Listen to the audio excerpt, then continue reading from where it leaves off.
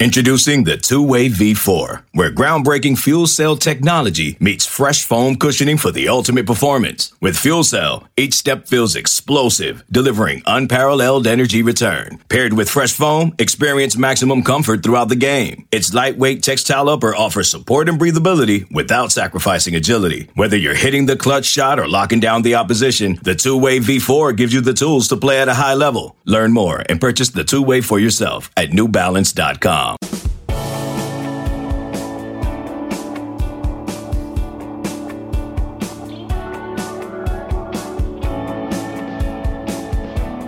What's up, guys? I'm Josh Pate. It's time for the Late Kick Show Owners Association. The lottery has been held. The winning participants have been selected. We're going to waste no time. We're diving right in. Thanks so much for joining. Hope you enjoy.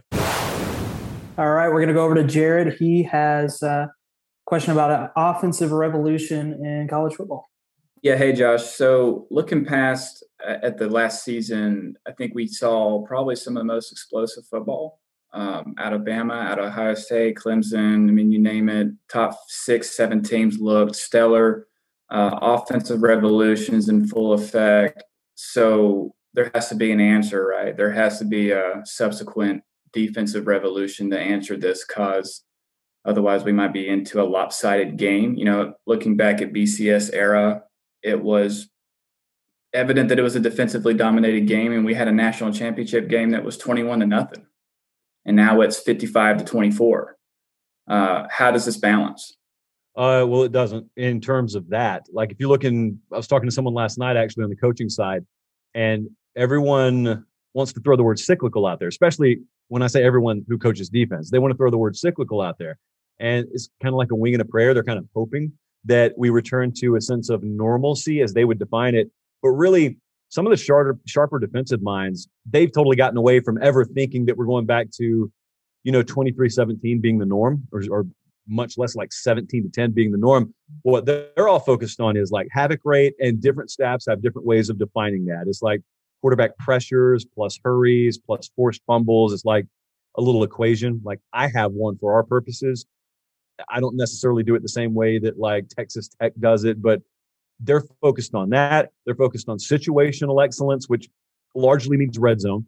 And then also, like, they're focused on being multiple. So it used to be that you wanted a scheme and you wanted to be a defensive coordinator, and everyone talked about that guy's scheme.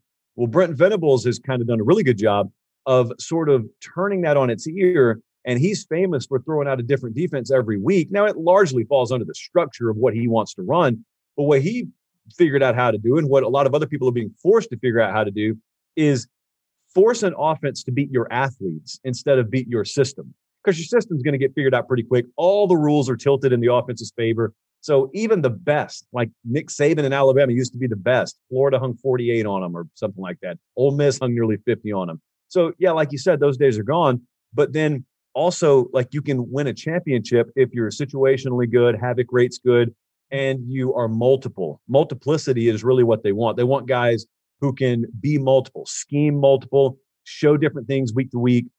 Like that's, I guess you asked, like, what is the logical next step? Defensively, that's the next step to me. Like, here's my question, though. So out of the people in the room right now, for a long time when we had those quote unquote boring defensive games, I used to hear all the time on TV, it's boring. Most people don't want to see it. So like my question, because I was the opposite of most of those folks, I didn't care. I didn't mind defense at all. How many of you, show of hands, would rather watch a game that's 55-48 than a game that is, let's say, 23-16, very competitive, high-level ball being played both sides? Yeah, that's what I thought. So here's what the reality was the whole time. I don't ever think that it was all that unpopular, because if I look at television numbers, if I look at viewership metrics, if it was really boring to everyone, people would have tuned out. People weren't tuning out. Some of those games got massive TV numbers, even relative to what today's game gets, and in some cases better than what some of today's game gets. I know it's not apples to apples, but I think once America got a taste of what used to be just Big 12 football being college football in general, like, I knew there was going to come a time where the public wanted that pendulum to swing at least a little bit more back towards the middle. But like, Jared, you just asked, and I don't think anyone has an answer now as to how do you make that pendulum come back. From a defensive coordinator standpoint, I think it's just you roll with the changes, and then you evolve and you morph however you need to survive. It's not just thrive, it's just like survive now. Nice. Okay, next we'll go to Jace.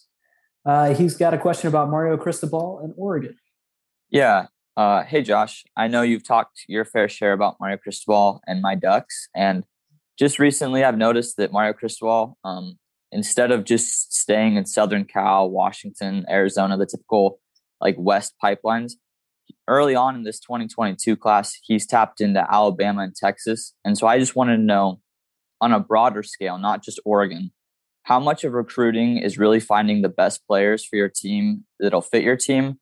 And how much of it is it like selecting players from certain pipelines that you really want to tap into for the future? So if you know a guy is coming up like 1 year behind a friend that you want to recruit, how much is it selecting just the best players versus finding pipelines to get into for the future?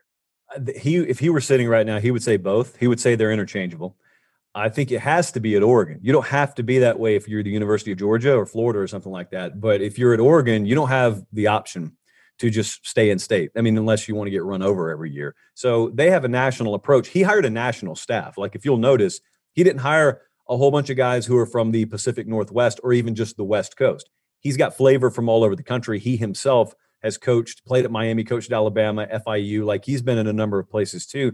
But what they do that's really good is they don't make those geographical fences a limitation for them. Like if you look at their last class, it's the total inverse of what North Carolina did. You rarely compare those two programs. But if you look at what North Carolina did, Mac Brown walked in the door a couple of years ago, around the same time Cristobal got the job at Oregon. And he looked around and said, oh, we got a whole bunch of players in this class in this state. So I'm not going to have to leave North Carolina. Cristobal looked around and said, we got like one or two. So for the vast majority of the kids we land, we're not going to be able to stay at home. And so he did not take the approach, nor could he, that a lot of his peers do in the South and even the Midwest. And so he put together a national staff. Now, I think that when you're talking about hotbeds, that is like East Texas is one, Florida is one, California is one. That is something that you focus on. But I think what Cristobal and his staff have done is they've known since the day they walked in the door, they've got a unique advantage in that O and the brand that comes behind that gets them in the door pretty much anywhere in the country. So for that specific reason, they have an advantage that maybe even the University of Washington or Oregon State wouldn't have. Same part of the country, but they don't have that. And so I think that Nike push and that Oregon logo and everything that comes with that branding, you can walk into Omaha, Nebraska, you can walk into Montgomery, Alabama, you could walk into Virginia Beach, Virginia. And when you show up and you've got that on the chest, that's what the coaches always talk about. Which logo do I have on my chest when I walk into school? When you got the O on your chest, it doesn't matter if a kid could not physically point out the state of Oregon on a map. They know what the O means as it relates to college football. And so like everybody I talk to feels that same way. They know the Oregon logo. So they don't have to worry so much about those hotbeds as maybe another program would. That's been my observation. Like what do you guys think of when you see the Oregon logo? If you just did this memory framework thing, like what's the first thing that pops in your mind? Don't even pretend you're 18 years old. Just be yourself. Jerseys. That's it. And like all that stuff matters. So now pretend you are 17 years old. Like how many of you just said something that wouldn't matter to a 17-year-old version of yourself, especially if you could ball out, like you could play at a very, very high level. So I don't think they have to worry about it all that much, to be honest with you. I think that they got a tireless staff, a tireless recruiting staff. They've got a good product to sell. They are on the come, so everyone sees that. And then they got all of what we just said in the background that's kind of fueling that engine, so to speak. All right, good stuff. We're going to head on over to Josh H. He's got a pretty good hypothetical question for you. Go ahead, Josh. Yes, this is kind of a what if you could bring any player back in their prime to play this year, but they had to go to the school that they originally played with, who would you bring back? And how do you think it would impact the sport or the year, I should say? We sound so similar when we talk, you and I. I would go. So you're talking about this year, right? I get to bring back a former player, player from any year. So, like, I was thinking about it through, and at first I thought Cam Newton because I just liked watching him play, but I don't think Auburn are there yet, so it wouldn't really impact the wider sport as much. Yeah. So then I went to Vince Young because I think if you threw Vince Young into Texas, I think suddenly the Big 12 become really interesting. Yeah, I could do Colt McCoy there too. I'll tell you, so I'll stay in Texas. If I were to bring Manziel back to A&M, if I were to have that kind of quarterback at A&M with now the stability in terms of coaching staff they have in place and the roster being overall probably better than it was back then, maybe not position by position. I'd love to have those receivers they had back then. But by and large, I think the overall roster is in a better spot. Certainly defensively it is. So if I could put Johnny Manziel at A&M this year, I would love that. I would love their chances to actually, well, they beat Alabama that year. So I would love their chances to challenge Alabama.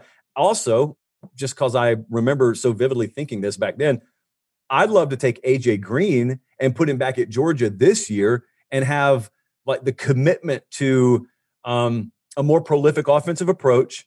You just lost George Pickens at Georgia. And so everyone's got questions about the wide receiver position. Well, if I could take the best receiver I've seen them have, and I could drop him here into 2021, like that'd be pretty interesting to watch too. That's a good question though, because I guarantee when I drive home tonight, I'll think of all kinds of players. I could say, whoa, like Chase Daniel, if I could put him at Missouri, I don't know what Missouri would do this year. Well, I also thought when you just said the AJ Green thing and how they're different, I automatically went Megatron. Oh, with wow. Georgia Tech that wasn't. Yeah, like that would be back then.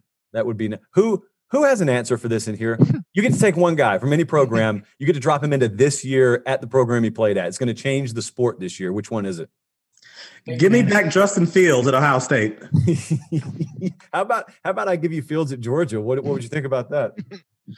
No, thank you. But they'd be really good. They'd be really, really good. I was trying to think about a Michigan.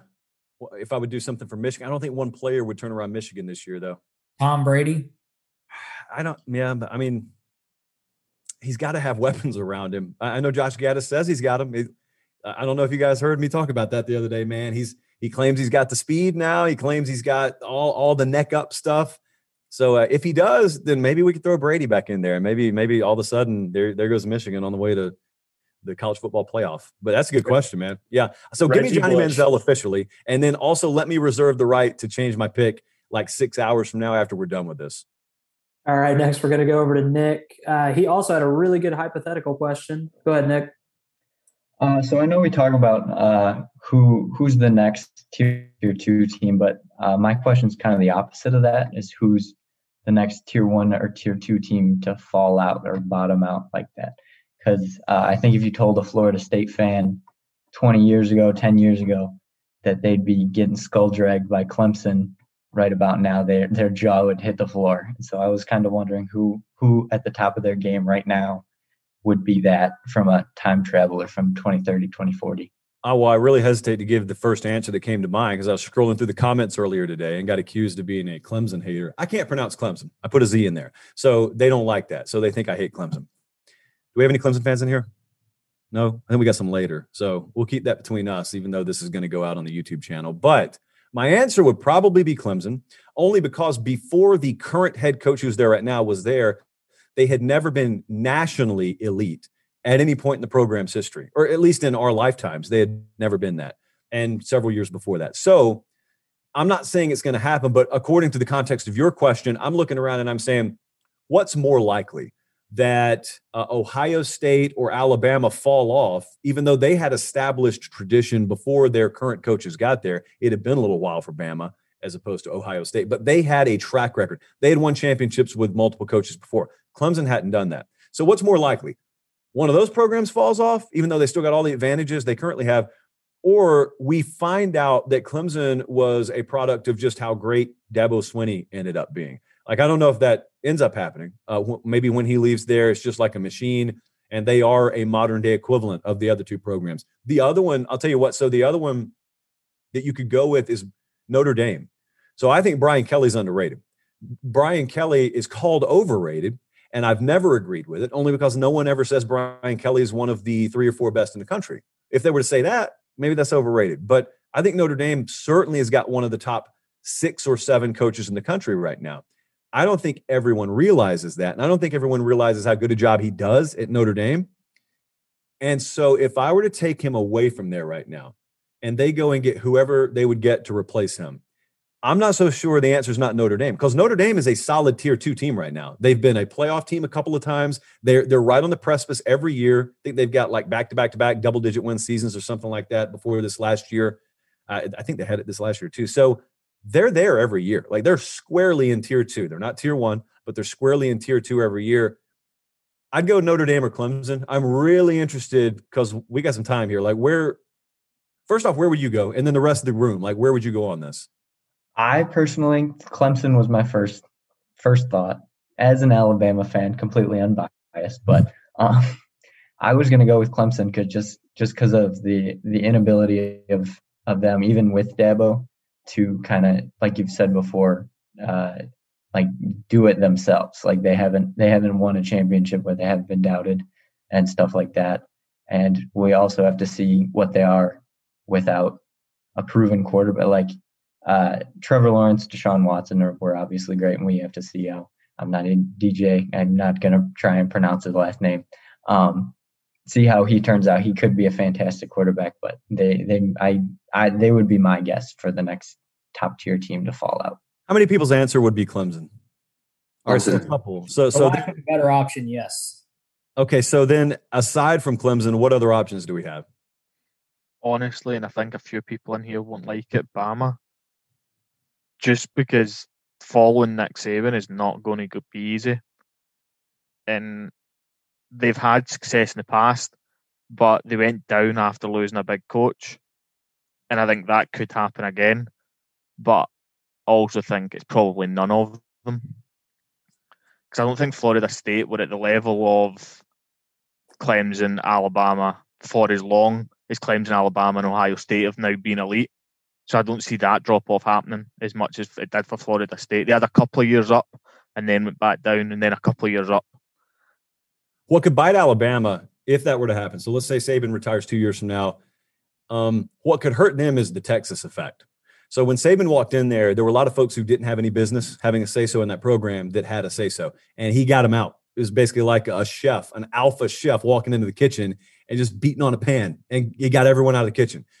Well, those people didn't leave Earth. They're still there. They're still kind of around. They're just, it's like you throw them out the window and they're in the parking lot doing push-ups. So then once you leave the building, maybe they just run right back up the stairs, and maybe you get a guy in there after Saban who doesn't have the gravitas to kind of say, this is my program, do it my way or get out. And then all of a sudden you get like that Texas effect of having 40 different people touching the program in some shape, form, or fashion. And even though you got immaculate facilities and all the money in the world and all the prestige and the logo and branding is national, you can't get out of your own way. That's the way I would see Alabama. If they were the answer to that, I guess that's kind of working off what you said. That's the way I'd see that going. I see Florida falling off. I don't say that they're like way up there right now, but they're a really good team, and I could see them falling off a little bit, especially with like the complacency you see out of their coach right now and kind of how you feel about that team right now. So how many people, just show your hand, how many people, what tier do you guys think Florida's program is in right now? A whole bunch of 2s and some 3s. So like I would say lower tier 2. I would agree with that. Just kind of, I don't want to gauge the room because sometimes I'm off on what other people think about that. Going to second Josh to Josh connection tonight. Josh Vaughn has a question about NIL. So for me, I feel like name, image, and likeness is the next huge change that will impact college football, but I can't seem to wrap my mind around it. I don't know how to look out 5 or 10 years into the future and project like what is the real impact to this. How much NLI money are we talking about for the 2027 number 1 QB recruit in the country? Does this sort of thing put a larger gap between the haves and the have-nots in the sport?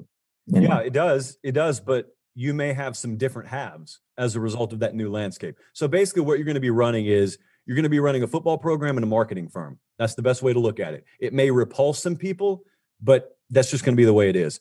Florida State, I've been talking about this a lot the past couple of days. I'll probably talk about it on tomorrow night's show. Florida State gets it. Because what Florida State just did, and they're not going to be the only ones. I've talked to some ADs behind the scenes as soon as I started talking about Florida State who said, hey, we got some stuff coming too, so just watch and see. But right now, Florida State's been at the forefront. They understood IP, intellectual property. It's the biggest deal in content creation in my world. Like this little logo back here. It's great, but I don't own it right now. I don't own anything that we produce out of here. CBS does, because that is my employee. CBS Sports signs my checks. If I play for Florida State, what they have developed as part of their NIL package that they debuted this past week with 100 recruits unofficially on campus was they are creating their own in-house digital content library. And so anything you're doing playing for Florida State, like if I'm a safety and I'm playing for Florida State, the photos and videos that exist of me, I immediately can walk off the field, log in through their digital app in my account on their app, and I have access to all that. I own it. And so I own my own IP, my own intellectual property, which is a fascinating new development because I do not own Florida State. Like I am there on their dime. They are paying me to come there in the form of scholarship, but then they're also giving me my IP, which is just groundbreaking. And so what that lets me do is if let's say I've got 500,000 followers on Instagram, another 250,000 over on TikTok, I can use that content because I own it and I can use it to market myself through 1,000 different methods.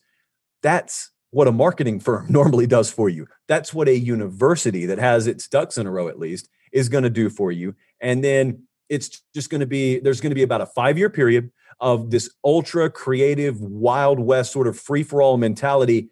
And then about 10 programs are going to streamline the process. They'll figure it out. Everyone else will follow them. And then you'll have a pretty, I would say, congruent modus operandi. And then it'll fall in line with whose budget's the biggest, which is what recruiting is right now. But it'll be a little while where you may see a program like Arizona State or Utah or like Akron, I don't know. You may see someone who they just have cutting edge folks in their marketing and social departments and digital media, and they get it. And they're all of a sudden setting the pace, even when it comes to programs with budgets 4 times their size. But eventually, as you just said, yes, the haves will set the pace because they will either come up with the best ideas, hire the people who have the best ideas, or copy the best ideas and then invest to make the ideas better. And that'll be the lay of the land. All right. Next is Hunter. He's got a question about system quarterbacks.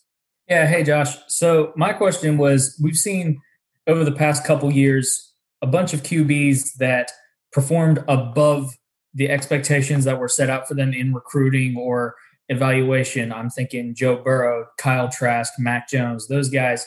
And a lot of the complaints that I hear about those people when you say, hey, isn't Kyle Trask great? Isn't Joe Burrow great? Is you hear them go, yeah, well, not really. Joe Brady's really great, or Steve Sarkisian's really great, or Dan Mullen's scheme is really great.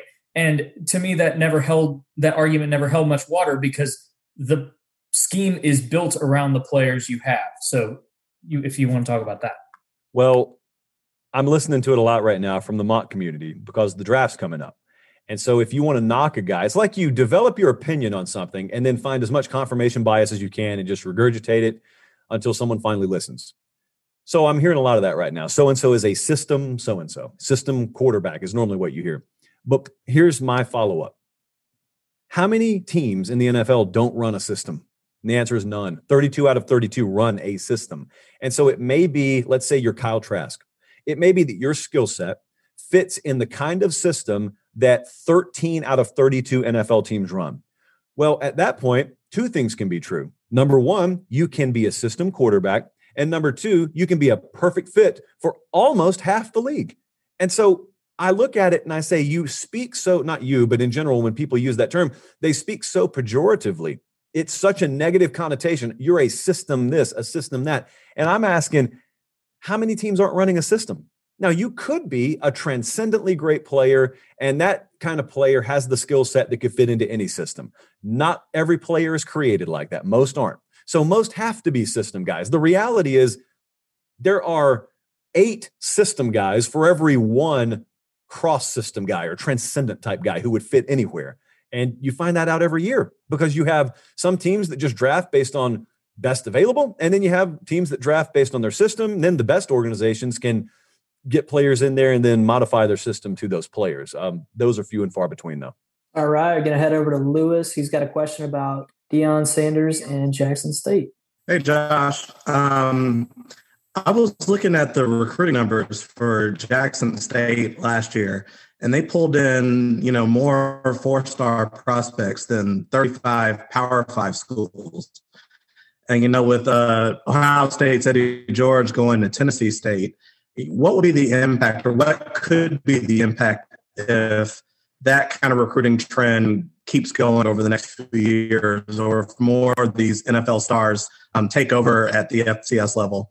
Yeah, so this is really interesting. I had a long conversation about this today. What I think is going to happen is a few FCS programs or historically black colleges and universities are going to carve out a niche to where they appeal to guys who otherwise would be bona fide D1 guys, bona fide Power 5 level FBS guys. You just mentioned Dion. Like I was at this, I think we were in the studio. So I was at that desk on signing day. And I remember we blocked off out of our 8-hour show, we blocked off 30 minutes to talk about Jackson State. We never would have done that before. Now it's no coincidence. It's Deion Sanders' school that we did it for, but that's the whole point.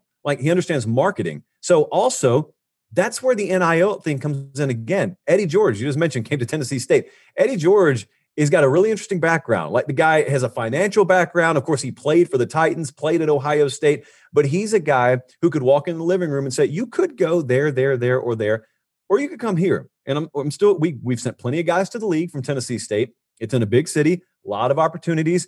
We've got NIL figured out, and then you present your pitch to them. And it's just, you find it's like an interstate. And if you're a gas station and you're trying to, get as many people to come off on your exit as possible, you got to have your sign out there. And most of them are still going to pass by, but you just got to get enough of them to hit that exit ramp. And you don't have to get 100 of them per year. You just got to get 20 to 25 per year. And I think someone's going to strike gold. Maybe it's them. Maybe it's Tennessee State. Maybe it's Jackson State. Maybe we haven't seen the last of these unique hires. Maybe Sanders and Eddie George, maybe that's just the beginning of sort of a wave there. All right. Alejandro's got a question about college football tiers. Hey, Josh. So we often tier college football programs based on their abilities to consistently compete for national titles year in and year out. But what about tiering individual college football fandom? Talking from least knowledgeable to just absolute hardcore follower of the sport, consumes their life, probably needs to take a step back and really think about what's going on. I don't want those people taking a step back, man. Those people make our show. That's great. In the radio world, we call those P1 listeners. So the P1 listener is the kind of person who, if he got in a wreck 13 minutes before the show went on the air, he would delay the ambulance so he could listen to your show. Those are not the majority, but they are the most valuable group of people that you have in your audience, the P1 listener. Then you go down the list like P2, P3. I would say most, when I do the mood tracker, I take off the P1 because the P1 opinion will not be the majority opinion for the fan base.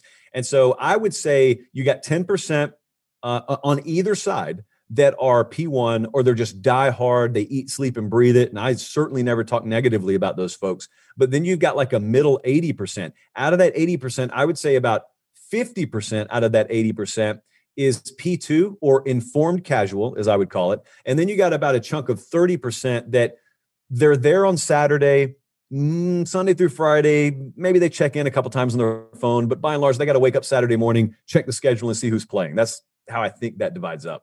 All right. Last but not least, we've got the chef, Benny Hanna. He wants to know what made you fall in love with college football. Right. So my dad taught me two things. Number 2, love Texas A&M. Number 1, love when Texas loses. So in 2008, we remember the Big 12. It was a little crazy.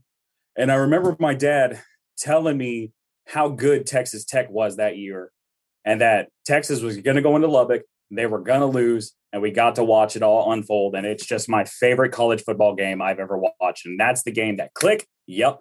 That's a sport I want to watch for the rest of my life. So for you, Josh, what was that game that you said, that's the one? And I love this. Graham Harrell to Michael Crabtree that night in Lubbock, by the way. So I would say when Alabama played Miami in the national title game, this was a while back. Some of you may not have been born by this point. This was 92. That's the first time I was allowed to stay up past midnight. I was very, very young. And so I remember watching that. It was a big spread. Miami was a double-digit favorite. They got smoked in New Orleans by Alabama. And that night, I fell in love with college football. never ceased. I knew about it, but I'm the only thing I knew about it at that point was my friends and older relatives were crazy about it. But then when I watched it that night, that's when it clicked for me. How old were you in 92, if you don't mind me asking? 6. I was 6 years old. Jordan, check my birth certificate. I think I was 6 years old. Yeah, it depends on what time of year that was. I don't have the copy on me, man. I'm sorry. I was 6-ish. All right. We're going to head over to Makoto. He's got actually a question about NC State and North Carolina. Hey, Josh. It's great to be back again for the second Showowners Association. How did you pull that off, by the way? I don't know. Did you? I don't know. I may have thousands of people in this thing, and this man has been drawn twice, and he's not related to me, and his first name's not Josh. So there is no favoritism. There is no cold ping pong ball. I was honest, and I said, like, you didn't have to pick me again if it ever did come to that. Because I asked you, like, if it's, like, if I get picked, you don't have to pick me. But, it's all right. But, yeah, going on to my question. This is all for all my family down in North Carolina. This is a question for them. But is there any chance for NC State, mainly NC State, but also UNC to make the ACC championship, but also potentially even go to the national championship, with everything that's going on, especially with Clemson and all that? Is there a chance for them to make that ACC championship or the national championship? Yeah. In this recent, currently. Yeah, there is a chance to make the ACC championship. There's even a chance to make the playoff. I don't think there's a chance to make the national title. Now, I would say this is for North Carolina. There are some believers in NC State. Maybe I changed that opinion before the season, but right now I look at North Carolina as the preemptive favorite out of those two. If you're prop betting, one could make the playoff or win the ACC championship. Dude, there is such a gap between making the playoff and making the national title that I don't even think it has to be, or it can be referred to as interchangeable. I think in a lot of cases, that's still sort of in the vernacular. Like people say, they're a playoff team, or they're a national championship contender. Those two things aren't the same thing. Notre Dame's been a playoff contender. Notre Dame's not been a national championship contender. There is a brick wall that you run into face first once you cannot push the ball down the field, and then you get in that playoff setting. You revert back to North Carolina now, and you could come at me, which you could do. I don't know why I'm devil's advocating for you, but you could say, okay, but they got Sam Howell. They got receivers, like they can push it down the field. That's true. I would have to see from North Carolina that they are not the defensive equivalent of like 2019 Oklahoma. Because that Oklahoma team, it didn't matter what they could do offensively because they just got splattered all over the place defensively. I mean, LSU had like 50 at the half, if I'm not mistaken, against them, and had to ease off the gas not to hang 90 in a playoff game. So I say yes to the first one. Not so much to the second one. All right, we'll head over to Nate. He's got a question about LSU's quarterback room.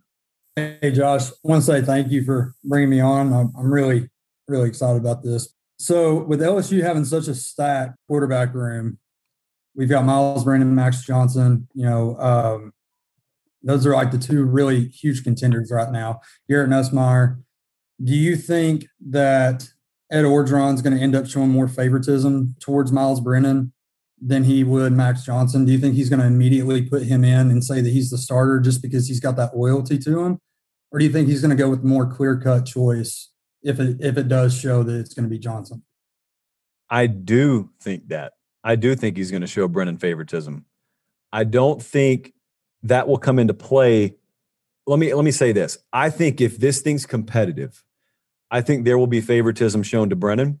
I think in a lot of cases, Orgeron is going to want to validate his initial choice. He's not been shy about saying this, by the way. Like, he has talked several times, even last year. He said when Miles comes back, he's the starter. And it was like, it was independent of any further investigation, any further evaluation. It's just, he's going to be the guy. It's almost one of those situations where he's a believer that you cannot take a job from a guy until he loses it. I've never been a believer in that. Like, I think talent can take your job from you, whether you're injured or not. But I'm not saying Miles Brennan won't be the guy and he's not the best guy.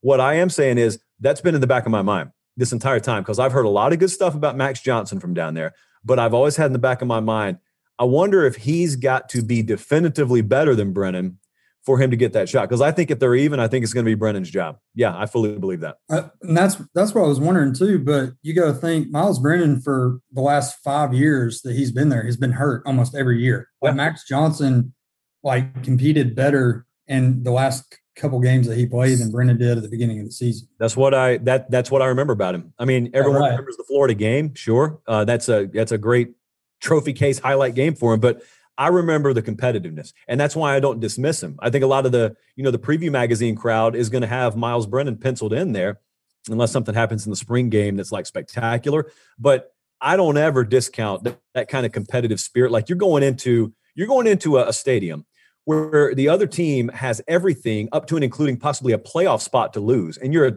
3+ touchdown underdog.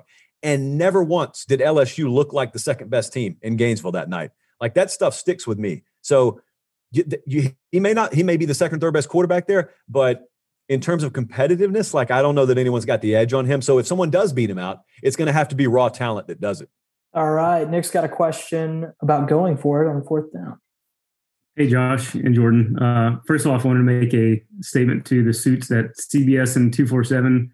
I know that they want to reward ingenuity and creativity. So I think a raise is probably in order for you guys, having concocted such an engaging and unique product here. Can you confirm? Wow, couldn't agree more. Can you confirm, Jordan, settle down. Nick, can you confirm that you don't have a script to read right now and that came from your own heart and soul and mind? It was purely genuine, I promise. Okay, thank you. Now, I'm not saying, now I want to say I fully I'm a good actor, though. but I just thank you. Well, that's my question, which kind of centers around like this article that I read a few years back. It was about this high school coach who kind of just made it his blanket policy to always go for it on 4th down, always go for 2, and always kick onside kicks, which on the face of it seems like it's kind of a crazy idea, but turns out the guy is kind of crazy like a fox because he ended up winning, I think, 5 state titles or something like that using this policy. And it kind of makes sense from like a pure statistics or probabilistic point of view, which we could go into, but it's kind of boring.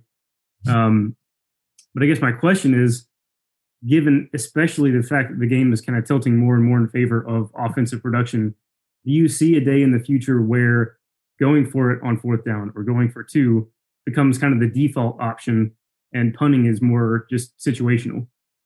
Yeah, I think we're rapidly approaching it. I think some programs are there, or at least they'd tell you they're there. If you're sitting in a clinic setting with them in the offseason, a lot of these coaches tell you, oh, we go for it on 4th down. But then when it's fill in the blank cutting time and it's late 3rd quarter, early 4th quarter, and you've only got 12 of these games and one of them is going to be decided based on this decision, then all of a sudden you may shrivel up a little bit more and you may want to punt it. But yes, I think we're there. And the reason we're there is because yards are less valuable now. 10 and 20 yard chunks of the field are less valuable. They're easier to get, therefore they are less valuable. And so right now, it drives me crazy. And I am conservative by nature when it comes to play calling and in-game strategy, but it even drives me crazy now when I see a team that is at midfield or past midfield and plus territory, and they get to it's the 41-yard line, let's say. So they don't trust their field goal kicker over 50 yards. And they're in what you would call no man's land. Because they get to a 4th and long situation, they just think they have to punt. And I'm like, what is the best you're going to pick up? Because as well as I do, half the time that ball ends up in the end zone and it comes out at the 25-yard line. So you just netted yourself 15 yards. Why don't you just throw the ball? I mean, why don't you just literally Hail Mary the ball? Because it's not going to be all that worse an outcome. And you actually have a reward in that risk-reward proposition. So yeah, I think we're getting there. I think there is still a little fraternity of coaches, like a layer of coaches that are probably eventually going to be pushed out of the game because it doesn't jibe well when you're competing against people who do have that ultra aggressive mentality to not have it. So I think for the time being, it's still like a novelty. I think it'll be the norm, if not 10 years down the road, even like 5 years down the road. Dustin's got a running back debate question. Dustin, go ahead. Thanks for having me, y'all. Josh, been following you since your days on Columbus on the local news, man. So it's like that band you got to see in high school for $5 on Friday, and you get to hear them on the radio for the first time. So it's awesome to see y'all grow and become something truly special on YouTube. But question was age-old debate, strictly collegiate, Bo Jackson or Herschel Walker? So firstly, as I stall so I can answer the question, thank you. If you were paying $5 to watch us in Columbus, you got ripped off, but I appreciate it. I appreciate it anyway. So my answer to this, I figured out a long time ago how I could have a foolproof answer because I'm you know Columbus, so I'm right there on the Chattahoochee River. So there is no right answer to this. There's only a wrong answer. So what I started saying a long time ago is, it made me sound way smarter than I was. I said, "What do you think?" And so then, here's how I'll do it. Dustin, what do you think? Who would you pick in this? Oh, that's not the name of this game, but I'll play. I'm on partial. I'm a Georgia fan, so I'm always hang with Herschel Walker. But I feel like they're cut from the same cloth. It's kind of, you could have put Herschel Walker in Auburn and put Bo Jackson in Athens, and I feel like the results could have been almost the same. I mean, they were just, both of them are just straight freaks of nature with strong will. But I'm gonna lean towards Herschel, but that's just because I'm a dog. Yep. So here's how that drill goes. I would listen to you say that, and I would nod my head when I would look very inquisitive, and then I would say, "All right, you take Herschel, and I'll take what's left over," and then I just move on. And so I'm happy with either one of them because I agree with what you said. I could plug and play either one of them, either place. Like if you got one stat category, one of them dominated in, and I could throw two more in your face the other way. So like that's my answer. I fall right on the fence with it. I would gladly take whichever one's left over after I let someone else pick first. 10-4. Well, how about a little easier question? Country's Barbecue or 13th Street?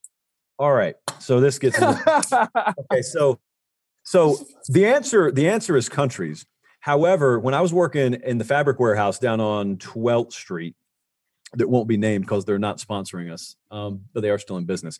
When I was working there, we would get catered from 13th Street Barbecue every Friday. So I learned to love it.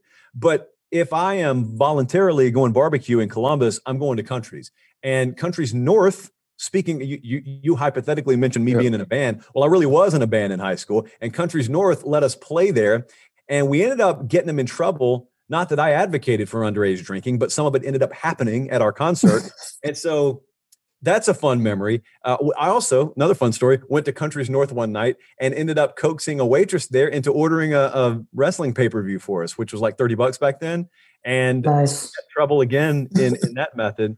And this is not the era of wrestling that Jordan likes. This was the good era of wrestling back in the like early 2000s, late 90s. Yeah.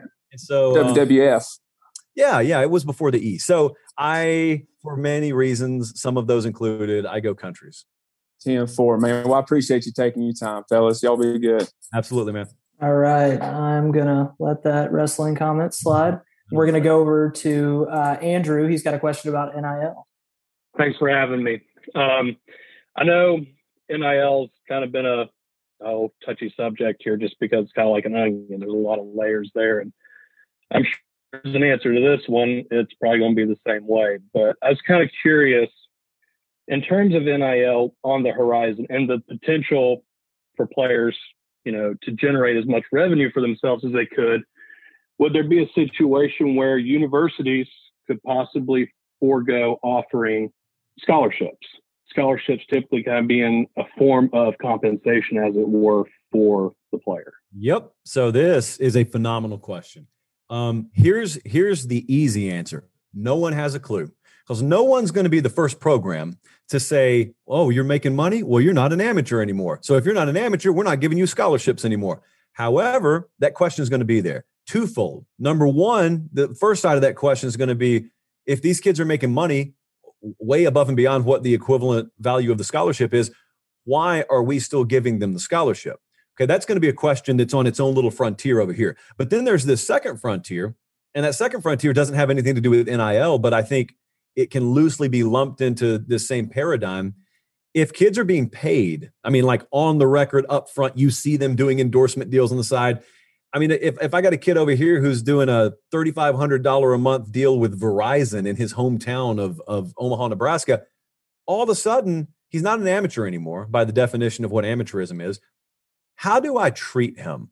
Now, I'm not talking about me. I'll be the same way, but talking about college football public in large. How do you view college athletes? I'll open it up here. We can talk about this. So when guys are getting paid, I'm not talking about hush money or dark money in recruiting. I'm talking about out front, in front of God and everyone. These dudes are making money. Does it change the way you look at them? Because right now, when you talk about NFL players, you talk about them totally different. Nothing's off limits. You openly criticize, feel comfortable doing that because they're pro athletes, right? It's fine. But with college athletes, you sort of put on the kid gloves And you can be critical, but we're not going to drag some kid over the coals. Does it change because they make money?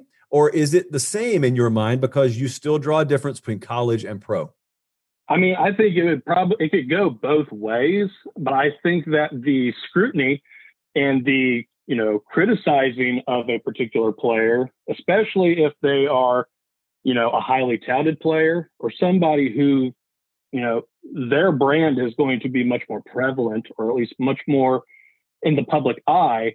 Yeah, I think that their criticism and credit alike is going to ramp up, probably more so than some maybe a lower key second or third string player who may still have opportunities, but nothing like, say, your starting quarterback. Do a show of hands. I'm drinking protein as we do this, by the way. So give me a show of hands. How many people will be more likely to take the kid gloves off when talking about college athletes if you know they're being paid a lot of money? Okay. Oh, man. So a split room. That's good. I want to find those topics. Okay. So this is me taking a mental note that this is something I'm going to talk about on a future show. So I appreciate that. It's interesting and it's going to evolve. So the way you feel now may not be the way you feel 2 years from now is my point. I fit that description too. Hey, Josh, can I add something about that real quick? So when you're talking about that, it's funny enough that basically you're looking at college players when they're making money like that. They're basically NFL players minus the salary. And then you think about it, the whole point of going to college is the education. So if they're just going there for the football and the endorsements, like what's the point of having a college? You should make them a team. To quote Cardell Jones, we ain't come here to play no school. So I don't know that everybody is going to college for the education. I think you're going there because that just happens to be where the football program is. It's not one size fits all, though. I guarantee you, just as much as Cardell Jones said that when he was at Ohio State, there are several other kids in that locker room that relish the opportunity to put that degree on their wall. And they also may be really good at football. They probably are because they're playing at Ohio State. So it's going to be, as usual, there's going to be this broad brush and everyone, a lot of people are going to take it and we're going to paint the whole thing one way. And in reality, you need to go by, that painting set where you got the different size brushes and one of them's really fine point. Okay. Well, you got to pull out the really fine point brush. Clearly, I have a background in artistry. And you got to paint each individual point on the canvas a different way. By the way, that's also a good strategy for life. I was going to also kind of add, also realizing that, it's a very small percentage of student athletes or, football players in this case that are actually going to make it pro. Correct. So while, this is an added, income stream for them, it's also going to be interesting to see how universities, if this were to happen, how they can spin it. So, if they're in a position like what you were discussing on the podcast yesterday about Apex with Florida State. Mm-hmm. So if universities start coming out with these programs like, all right, instead of, offering a full ride scholarship, we now have an opportunity for you to boost your brand, boost your revenue potential, and be able to use the university as a vessel in doing so. Yeah. You're a market. We were talking about it in the last session. You are now two parts. You're one part, three parts, I guess. You're one part university, one part football program, one part marketing firm. And that's the way I'm looking at major college football moving forward. And you could say athletics, but I'm dealing with football. You the best of the best out there. The programs that are still the alpha, top tier 1, tier 2, 5 and 10 years from now, they will have mastered marketing just as much as recruiting and football operations. All right. Next, we've got Thomas. He's got a question about Power 5 head coaches. Go ahead, Thomas. All right. So how can App State and UCF continually have success with the high coach turnover while other schools like Tennessee struggle and have a high turnover but never achieve success, or Arkansas? It's all about culture. So the way I can describe it is, culture. So two different things. Culture, they have such a defined, workable process that they have developed the car, essentially, big metaphorical deal when you're talking about culture there. So you build the car. If you build it the right way, you can it's like a rental car. You can keep putting new drivers in it, and it's not as easy as that. But theoretically, that's the culture you've built, and you built it to sustain itself so much so that no one person can make or break it. But also what they're able to do, because they're not a huge global brand or anything like that, you don't have a million different things on your plate every week. That's why not a lot of people are able to operate a program like Nick Saban, because Nick Saban doesn't sleep. He's got like 27 hours in his day, so he can just do a whole lot of stuff. Most guys aren't capable of that.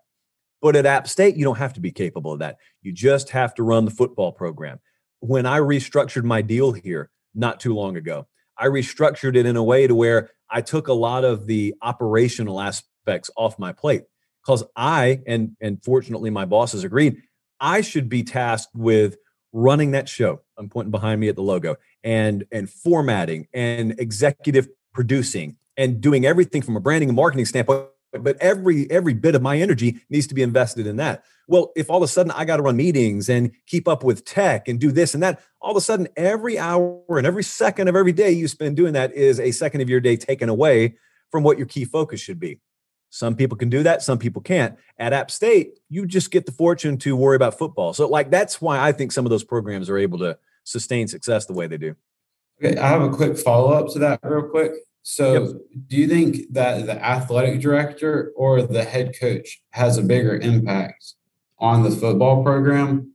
Because I want to say head coach just because it's their thumbprint. However, like looking at UCF and App State, like they have such a high turnover rate of head coaches, but the athletic director usually stays the same. I know UCF's just left to Tennessee, I think at the bigger programs, the head coach becomes the answer more and more.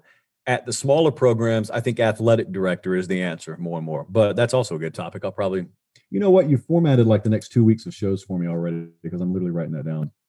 So I would say smaller programs disproportionate to AD, bigger programs disproportionate to head coach in terms of the answer. Selling a little or a lot? Shopify helps you do your thing, however you cha-ching. Shopify is the global commerce platform that helps you sell at every stage of your business. From the launch your online shop stage, to the first real-life store stage, all the way to the did we just hit 1 million orders stage. Shopify is here to help you grow. Whether you're selling scented soap or offering outdoor outfits, Shopify helps you sell everywhere. From their all-in-one e-commerce platform to their in-person POS system, wherever and whatever you're selling, Shopify's got you covered. Shopify helps you turn browsers into buyers with the internet's best converting checkout. 15% better on average compared to other leading commerce platforms. And sell more with less effort thanks to Shopify Magic, your AI-powered all-star. Shopify powers 10% of all e-commerce in the US. And Shopify is the global force behind Allbirds, Rothy's, and Brooklinen, and millions of other entrepreneurs of every size across 175 countries. Plus, Shopify's award-winning 24/7 help is there to support your success every step of the way. Because businesses that grow with Shopify. Sign up for a $1 per month trial period at shopify.com/Odyssey Podcast, all lowercase. Go to shopify.com/Odyssey Podcast now to grow your business, no matter what stage you're in. Shopify.com/Odyssey Podcast. Okay, picture this. It's Friday afternoon when a thought hits you. I can spend another weekend doing the same old whatever, or I can hop into my all-new Hyundai Santa Fe and hit the road.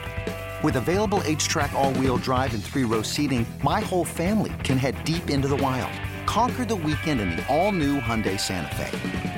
Visit HyundaiUSA.com or call 562-314-4603 for more details. Hyundai, there's joy in every journey. All right, next up is actually Josh. He has got a question about a couple SEC quarterbacks. Go ahead, Josh.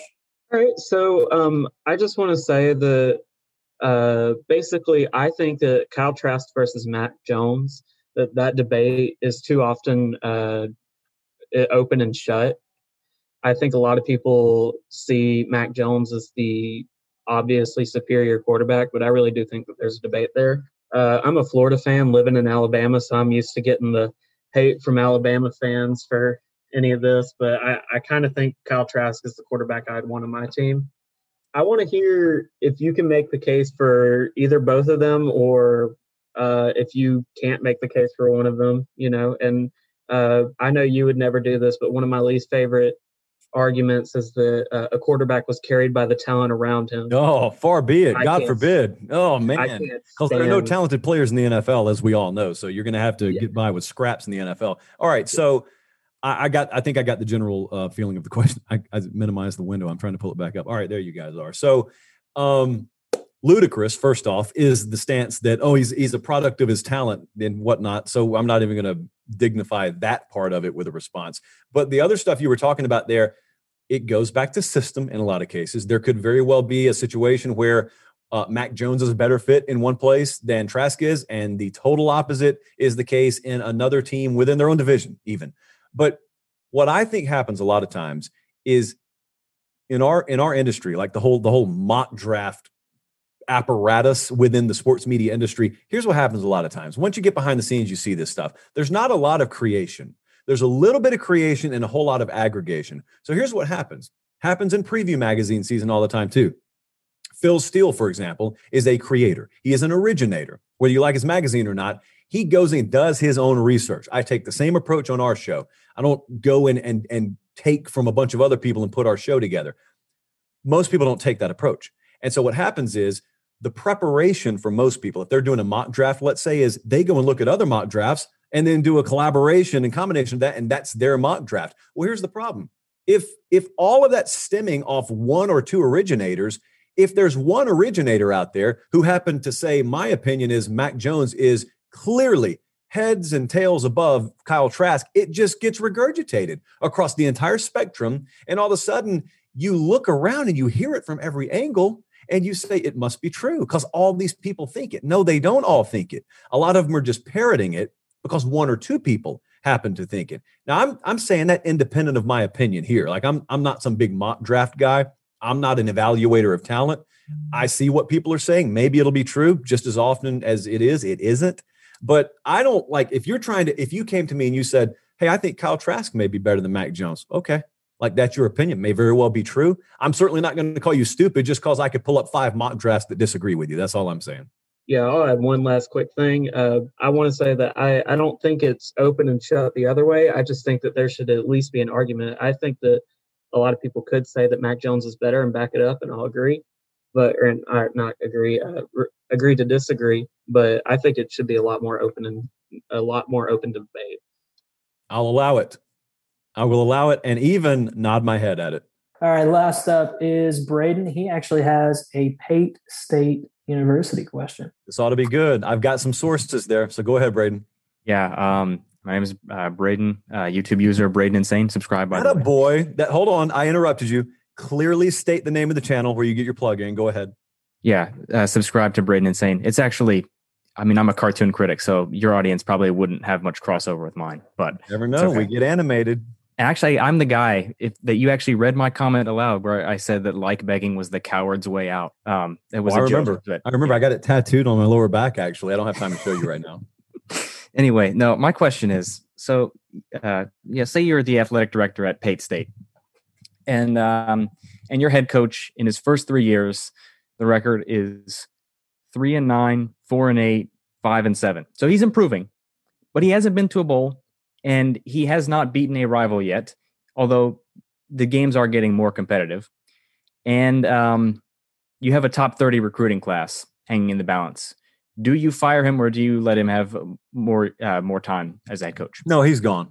He's gone because I'm not going to ever let a recruiting class hold my decision-making process hostage for obvious reasons. But then even within those reasons, if you look at how the sport's evolving right now, check out what Michigan State's doing with a new staff. Look at what Florida State's doing with a new staff.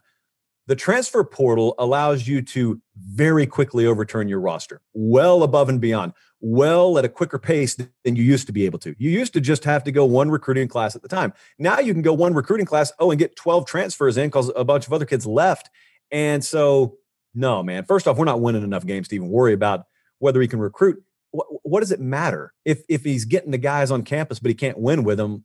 That was the same deal with Tom Herman. Like everyone said, we can't fire Tom Herman at Texas. He's got a top 10 class. He always has. They already were there when he got hired, and he did nothing to quell that. He wasn't winning with them. So, why would you let that hold you hostage? Well, I was going to say I actually think Tom Herman was a bit better than the guy I'm describing. I think Tom Herman should have at least been given one more year. Well, I did a poor job hiring this guy, obviously. So that's on me. That's my fault. That's not your fault. And so really what we need to be asking is my job on the line? And You didn't include that in part of your question, but I mean, I guess it's kind of just assumed that it's not, but I don't know. I hope it is. But yeah, I would never, like in all seriousness, I would never let a recruiting class dictate whether I fire a guy or not. If it's time to go, it's time to go. All right, let's start with Stuart. He has got a question about a couple rival SEC teams. Yeah, so I'm a Georgia fan. I was just with the lack of with the production that Alabama was losing at receiver and the production that Georgia's losing, more specifically at corner, but at DB overall, which one do you think would be more of a problem by the end of the year? I'd say Georgia's DBs. I would answer this if the shoes were on the opposite feet there, just because I think it's a harder position in general to break in. I think it's a harder position to learn. The two defenses we're talking about here is Nick Saban and Kirby Smart. So in a lot of ways, it's like the same defense. They asked their DBs to do a lot of pattern matching, a lot of multiplicity there. So I would say DBs. We don't have to wait long, by the way, because Georgia plays Clemson in week 1. So we get to see it right out of the gate. And really, to be honest with you, I think Kirby Smart's praying for a lot of rain Saturday so that he has an excuse to not show any passing game in their G-Day scrimmage. But I really think in a broader sense, I think Alabama's going to be okay at receiver because I think right now what they're doing is mixing and matching a lot. They have so much talent and they have married themselves to the proper schemes and concepts that I have a hard time believing that they're not going to be top 5 in the country at receiver. I'm not saying they're going to match last year's production or the last 2 years' production, but yeah, out of the two, granted, this is relatively speaking, I'd have a lot more concern about Georgia's DBs. All right, we'll go over to Austin. We talked Georgia, Alabama. Now we're going to talk a little Auburn. Hey, Josh. Well, thanks for having me. I'm an Auburn fan, Auburn student, actually, my last semester at Auburn. I spent a lot of time around the program as a 4-year marching band member. And I just wanted to get your insight. We've got Harsin as the new coach. He's kind of walking into a situation that a lot of head coaches wouldn't really be complaining about. You've got new facilities on the horizon. You got a decent talent pool. You got pretty experienced coordinators, it looks like, on both sides of the ball. So with that being said, in his first season, what would you define? What is the first thing that you're going to be looking for? The main thing as far as player development, recruiting, culture, that you're going to be looking for to kind of define what kind of impact he's going to have on the program? Line of scrimmage play, and then line of scrimmage recruiting. That's a little ways down the road. But I'll tell you what I'm looking at. So they are inheriting a promising mess, I guess is the way I would describe Bo Nix right now. Promising because he's very talented. I don't think he was overrated one bit coming out of high school. The star rating we had on him, I think, is fully accurate. Watched him in high school, was very, very close to that program.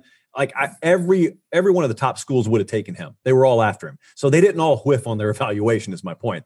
He went to a place that was very ill-equipped to develop him as a quarterback. He knew that. So it was his decision. He's paid the price for it. So forget about that. That's in the past. Now the future is Harsin comes in, hires Bobo, who's really good with quarterbacks, and they inherit a guy who's ultra talented. But like, based on what I've heard out of spring, a vast majority of it's been spent deprogramming him. And my whole question has been like, how far backwards do they have to go before they can then put it in drive and start to go forward? And I don't know that they're there yet. And so that'll be like a week over week deal. I don't think there's a quarterback in America this year who will probably look different week 1 to week 6, at least like experienced guys, than Bo Nix. True freshman's supposed to look like that.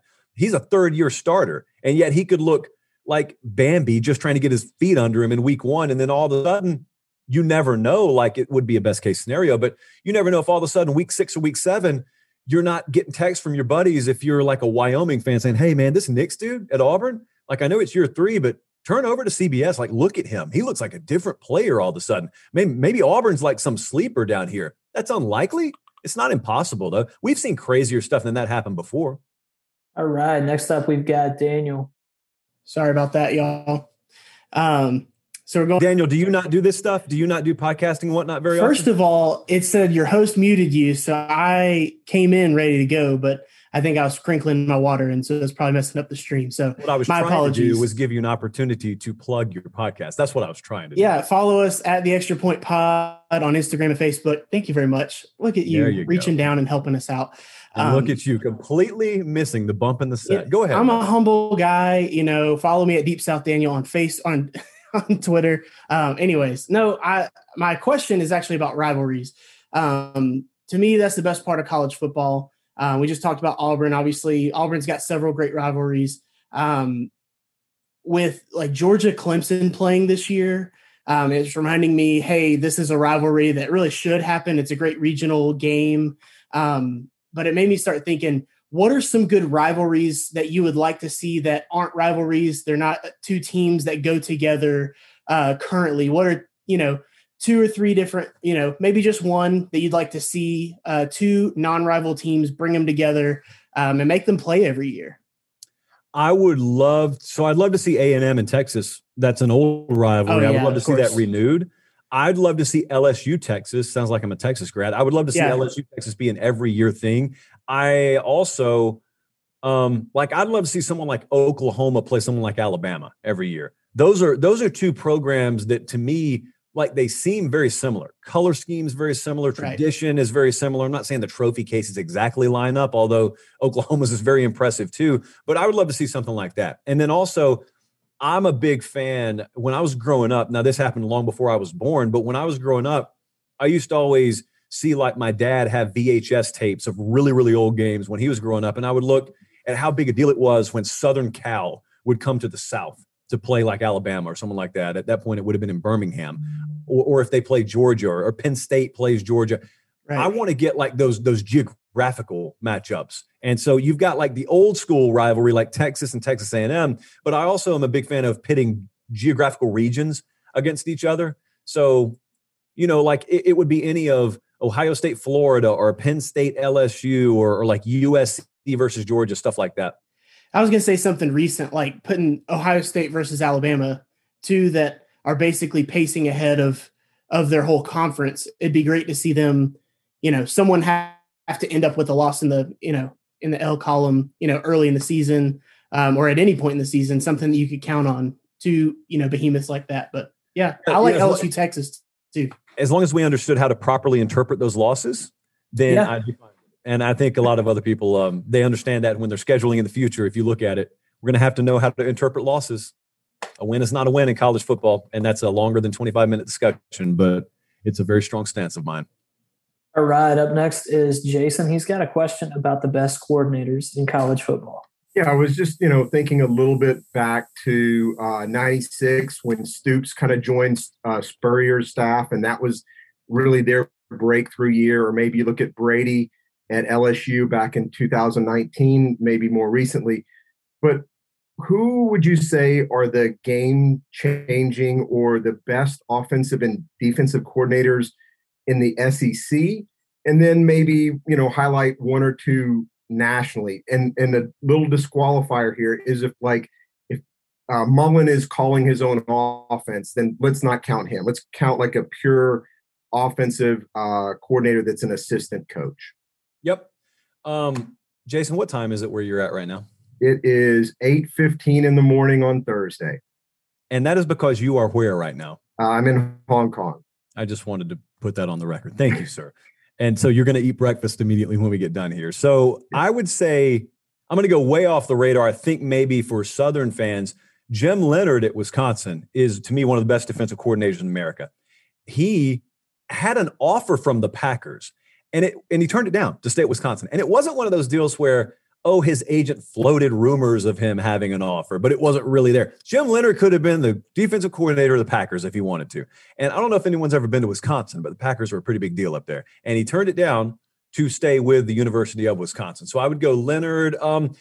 There's one that's interesting. We were just talking about this program. Sarkisian obviously was at Alabama and just went to Texas. And I thought he did as good a job last year as any coordinator I've ever seen. Like Joe Brady was the year before at LSU. Then what Sark did last year was so incredible, to the point where that was such a system thing. It was such a perfected scheme that by the time they got to the title game, I don't know how well you guys remember this. Some of you probably turned it off. There was a point where obviously Waddle was never 100% that night, but then they lost Devontae Smith too. And so there was a span where if you pinpointed that moment in time, over the course of that last year leading up to that moment. Steve Sarkisian had lost Jerry Jeudy, Henry Ruggs, and then Jalen Waddle, and then Devontae Smith, which are 4 superstar first-round all-time college greats, and they were still just moving the ball up and down the field on Ohio State. They outscored them, I think, from that point in the game 14-0. So my point in saying that is Sark's now the head coach at Texas. Bill O'Brien took his job.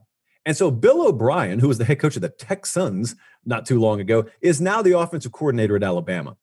He could be the answer here. There's no way to know because we haven't had that game yet, or we haven't had any game with him as the OC there yet. But what I'm wondering, and what I'm going to focus on a lot of the offseason, is Alabama one of these places like Oklahoma now, to where it doesn't matter who comes through there. They have such a perfected culture and offensive system that instead of the entire program adjusting to whoever that coach is, that coach comes in and adjusts to what the program is. And it's just like plug and play. So I know that's kind of hypothetical. I wonder if Bill O'Brien is the answer or one of the answers here, even though he's never called a play for Alabama before. Todd Monken at Georgia is another interesting concept that we also really haven't gotten a full flavor of because they didn't get the chance in spring installs last year to really put in what they wanted to put in. So to me, we had one of those year zero situations with Georgia offensively last year. And now this year we get the year one, full offseason under your belt, full spring with JT Daniels under your belt, lost Pickens, still got a lot of receiver talent there. Could probably and will probably hit up the transfer portal after spring. So those are a couple names. I'm trying to think. I think those would be where I would go.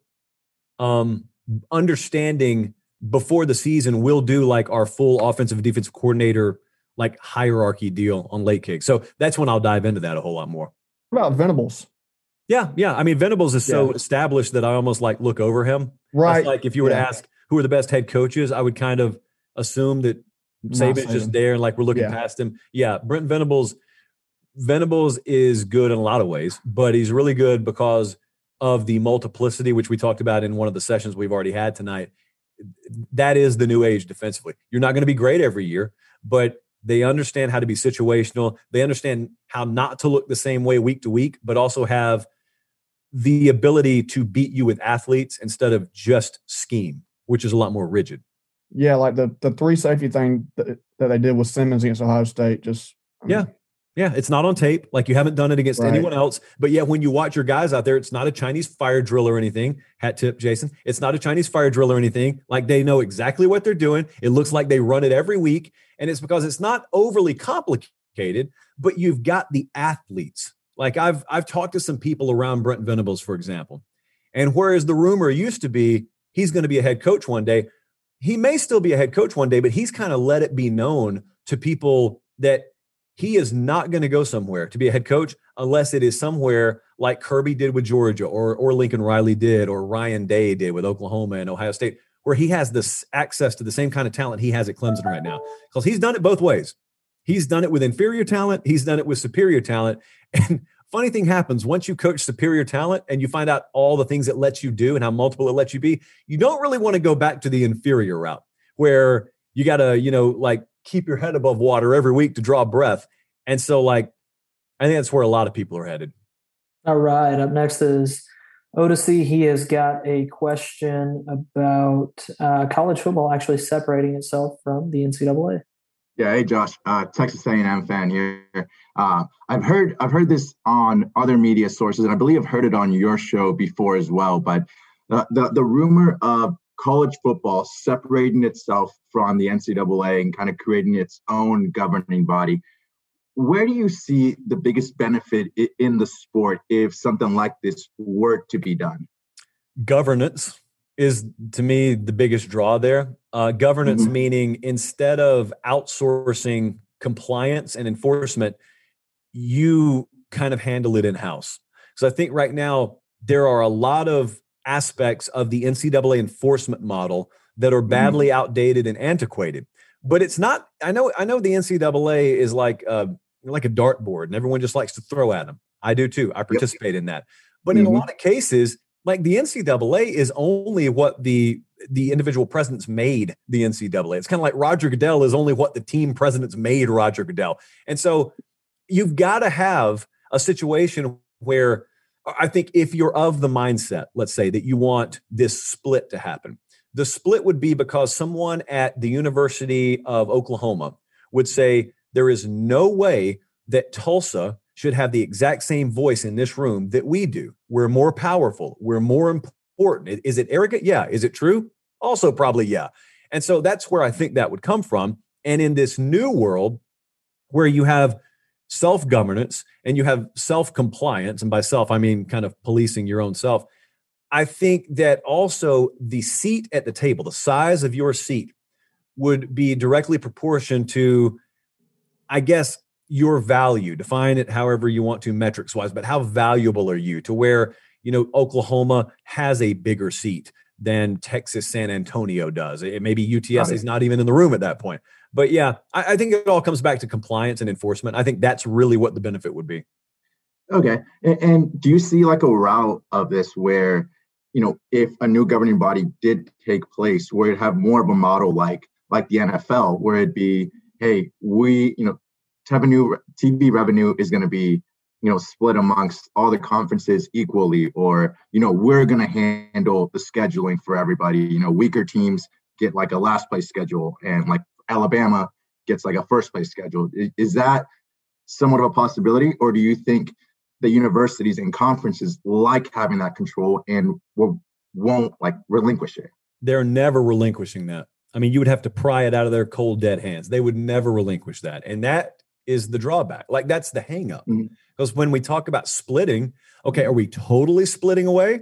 Or are we just doing it in some ways, whereas you maintain your autonomy in schedule making, but yet we have collectivism when it comes to enforcement that we agree on, these 60 teams or 80 teams or whoever it is. The point is, you can tell it's like trying to grab fog or nail Jell-O to the wall or whatever metaphor you want to use. It's not easy to answer because 15 different people would have 15 different ways to answer it. So it's fun to say. And if you were to ask, it's like playoff expansion. When you ask people, is it going to happen? Everyone says, oh yeah, it's inevitable. When and how? And then they go, I don't know. It's just inevitable. And then you're like no closer to it happening at the end of the conversation than you were when you walked in the room. All right. Ben is going to wrap us up. He actually has a question about Kirby Smart at Georgia. So going into last year, as a Florida fan, we expected to win the East. And because we had the returning quarterback, the returning production. So this year, now that Georgia has those expectations, and Kirby has already won the East multiple times, won the SEC, gone to the playoffs, and he has those expectations again. Where would he be in 2022 if he does not meet one of those expectations, if he doesn't win the East and he doesn't make the playoff, and then it's not due to injury? I think he'd be in a prove it position, not prove it or else. I don't think there would be any hot seat. Let me scratch that. There would be hot seat talk. There would be no valid hot seat talk. So let me put it that way. He has every resource that he needs at his disposal. And I think we all understand that. At the same time, it's still really, really hard to win at this level. He has not had like a down year after his first year. He has not had that down year yet. He has not had that recycling year. Like, they've been there. They've been either there or right at the precipice every single season since his first season. So you get afforded that. I'm not, if it happens this year, it happens this year, or 2 years down the road, whatever. I don't think there'd be any kind of serious conversation about any kind of job security after this year if they went 9-3. And if there was, here's all you'd have to do. All you'd have to do, if you're his representation, is do what James Franklin's folks always do. Float rumors about the NFL or float rumors about Southern Cal coming after him. And as soon as that happens, everyone magically falls in line and the loyalty is back. That's how you play that game. Well, I mean, my buddy who's a Georgia fan, he's always gone into I don't want this to be another Mark Richt situation where we go on 15 years and we have a team every 3 or 4 years that can make the national championship, then just absolutely just bombs the SEC championship, or a bad play doesn't go their way. Let me just, I want you to think about this. How old's your friend? He's 17. Okay. So this is understandable. To have at the University of Georgia a team that's capable of a national title only every 3 or 4 years, when you relate that to what their history has been, that's phenomenal. Mark Richt had a phenomenal stretch there. if you're young, even if you're my age, you didn't get to see like all those years in the 70s, 80s, 90s. Now there were brief periods of being elite, but by and large, it was mediocrity. You talk to 60-year-old Georgia fans and they understand this a little bit more. Like they don't speak about the Mark Richt era in such an irreverent tone as some of the younger folks, even my age and younger, do. A lot of the younger folks look at it and say, man, we're only going to be as good as we were when Richt was here. It's really good to be as good as you were when Richt was there. I get what the expectation, though, is. Because now there's never been more investment in the program. There's never been more attention on the program. You got this like 800-pound elephant, kind of literally, kind of figuratively over in Tuscaloosa, and that's what everyone's trying to match. You get the blessing of having the resources. You get the curse of taking the resources and having try and beat that. So I get it. I'm pragmatic about this. I understand how that works, but I just always kind of laugh when someone says, man, we're not going to be any better than we were against Mark Richt. Well, the fact of the matter is, on a scale of 1 to 10, 10 being the best you could be, Richt at Georgia was like a 7.5 or an 8, but people think he was like a 2 or a 3, and there's nowhere to go but up from there. And that's not the case. There's a lot further to fall from Mark Richt than there is room to climb from him. Okay, thank you.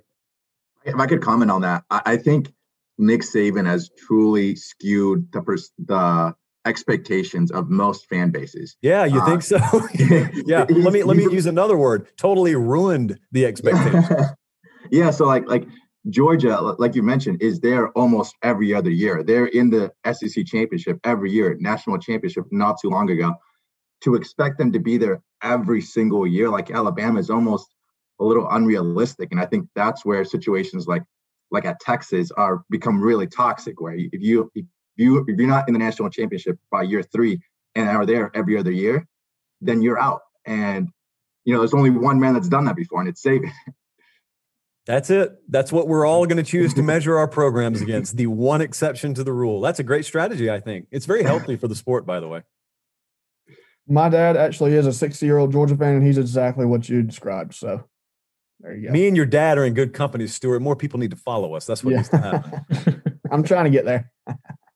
All right. We're going to go over to Cole. He has a question about reigning P5 conference champions being dethroned.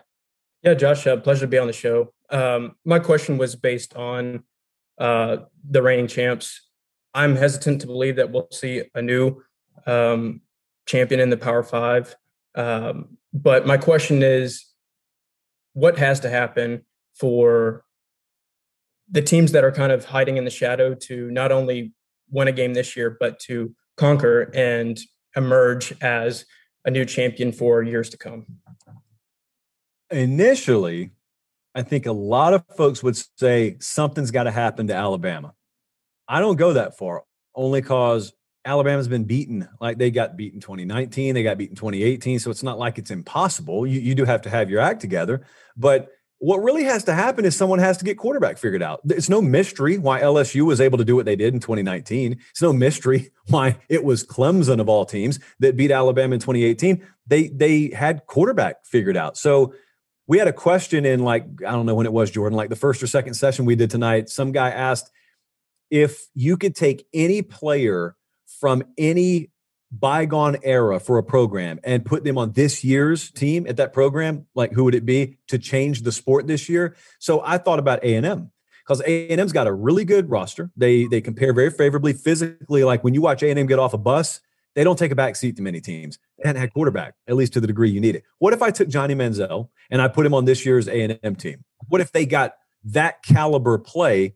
Then all of a sudden, that's what it would take. So my point is, I don't think Haynes King's going to be that. But then again, very few people during preview magazine season in 2019 were saying, well, here's one thing we know for sure. Joe Burrow is going to be the Heisman Trophy winner this year. Joe Burrow is going to go undefeated and win a national title and totally rewrite the record books at LSU. So is it hard to do? Yeah. But even with the high execution level that it takes, do you always see it coming? No, you don't. So I guess quarterback play is my answer.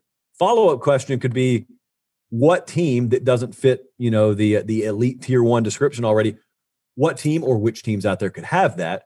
And I guess the answer is, I don't know. Like Haynes King could be a guy to watch. Sam Howell at North Carolina, maybe he just becomes a transcendent superstar this year. And then all of a sudden, we're talking about North Carolina pulling a shocker. Maybe JT Daniels lifts Georgia. Like those would be the ones I would look at. But I mean, I think some people forget Oklahoma hadn't won a title yet under Lincoln Riley. So maybe even though they're in plain sight, maybe they qualify as the answer to that question. Do you think that it would take just one offset year for a team like a Michigan to beat Ohio State and then take over the Big Ten? Or is it have to be consecutive year wins for a team to then be the dominant force in their conference? No, I don't think anyone's taking over from Ohio State. No different than LSU didn't take over from Alabama down here. If Texas would have ended up winning, they went to overtime in the Red River last year. If they beat Oklahoma, they wouldn't have taken over the conference, because what has to happen is you have to sustain just like they have. Like it's not been a 1-year deal for Ohio State or Alabama. So it can't just be a 1-year deal on the other side. What has to happen, like if Michigan were to pull that off this year, let's say by mid-season, J.J. McCarthy, true freshman there, he ends up starting for Michigan and he outplays whoever ends up starting for Ohio State. And all of a sudden, the entire country sees Michigan have a competent offense and an elite quarterback.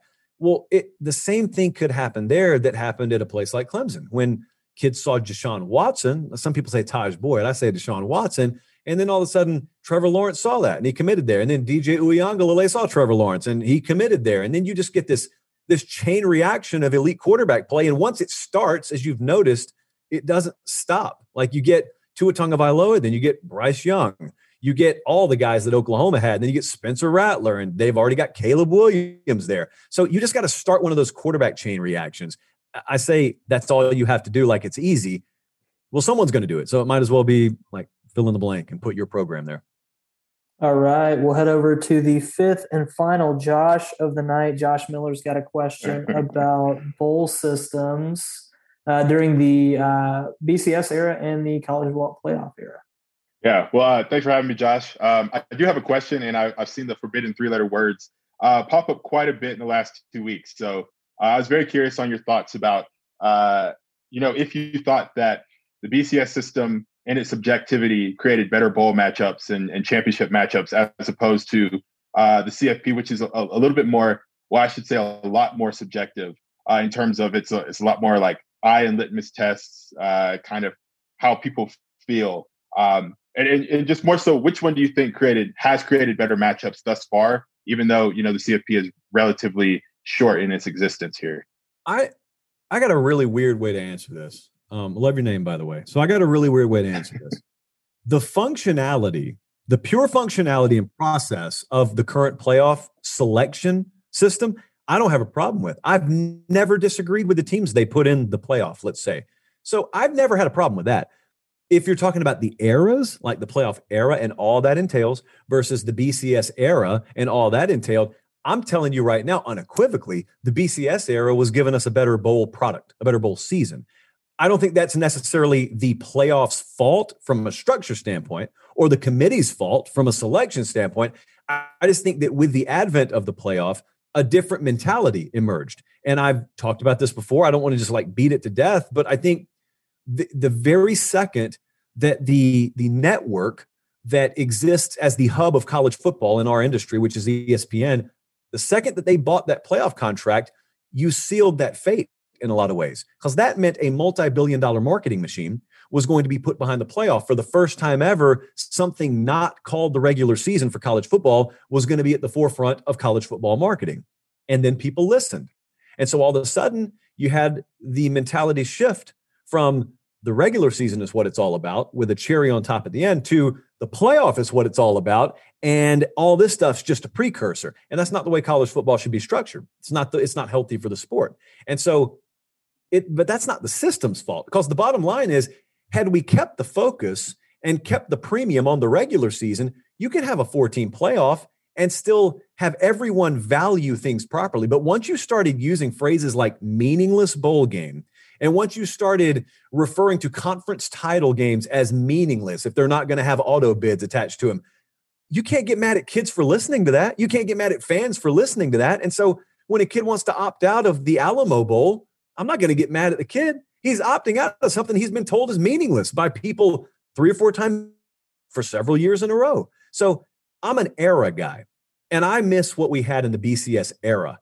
I miss the fact that I could turn on the Capital One Bowl, and that thing felt huge. And I looked at the passion and all of what makes college football great on display, and you couldn't differentiate. You couldn't discern what was a BCS game and what was a tier 2 or tier 3 game.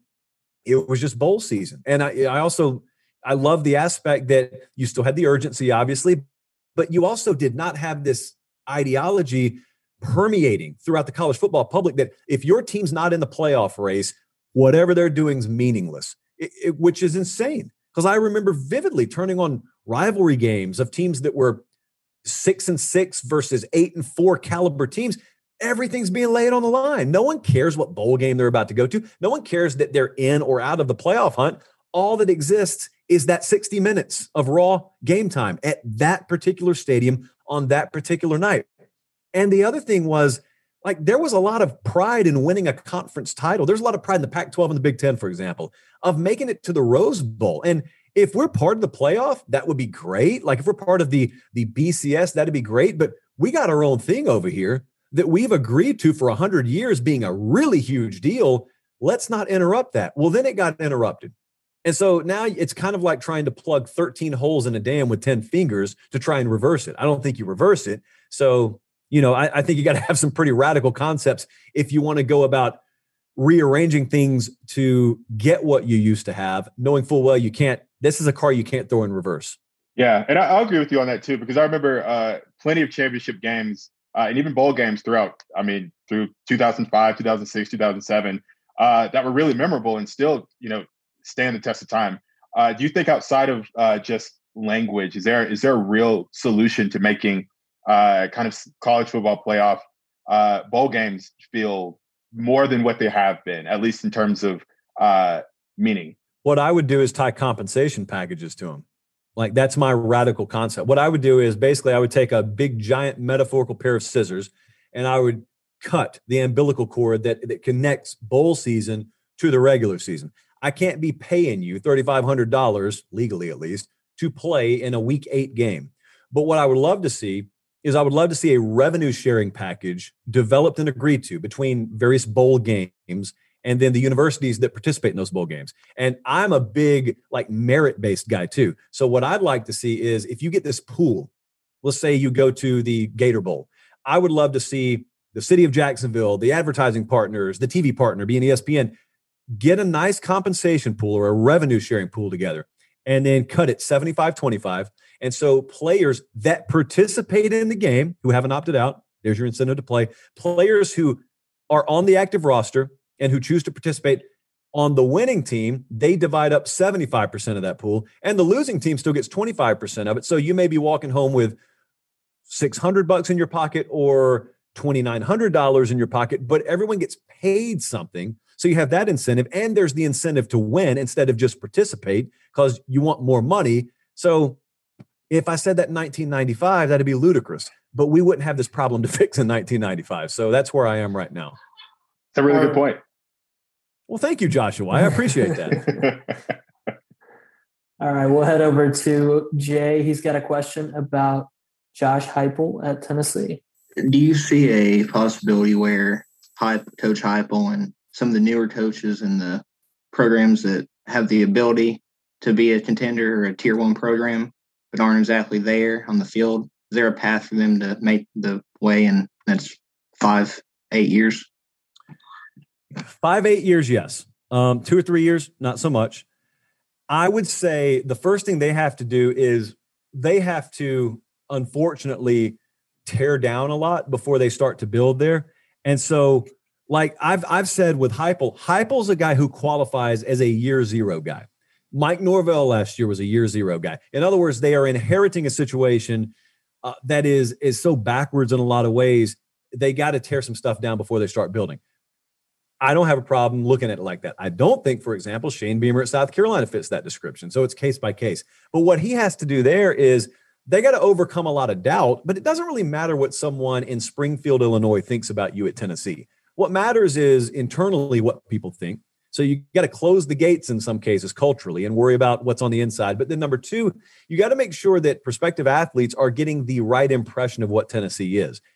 That's all well and good. Then you got to ultimately get it done on the field. And you got to make sure that your program's just not a total and complete disaster on the field, or else all that other stuff's irrelevant. And then number 4, you got to make sure that you have your corner of the market really locked down when it comes to NIL and marketing. So you got to stay ahead of the curve instead of adjusting constantly and being on defense constantly. If they do all those things, and Josh Heupel, let's say, it turns out a better hire or maybe a perfect culture fit for Tennessee, like Sam Pittman has been for Arkansas, well, then all of a sudden, maybe it seems like you're ahead of schedule year 2 and year 3, because there are not, nationally at least, very high expectations for what Heupel is going to do at Tennessee. That doesn't matter necessarily, because many guys have been overlooked throughout the history of this game and overachieved. Many guys have been propped up. I'm thinking about Tom Herman at Texas and fallen flat. So expectation doesn't matter. Delivery matters. And that's what I would look for year 0, 1, 2 in Knoxville.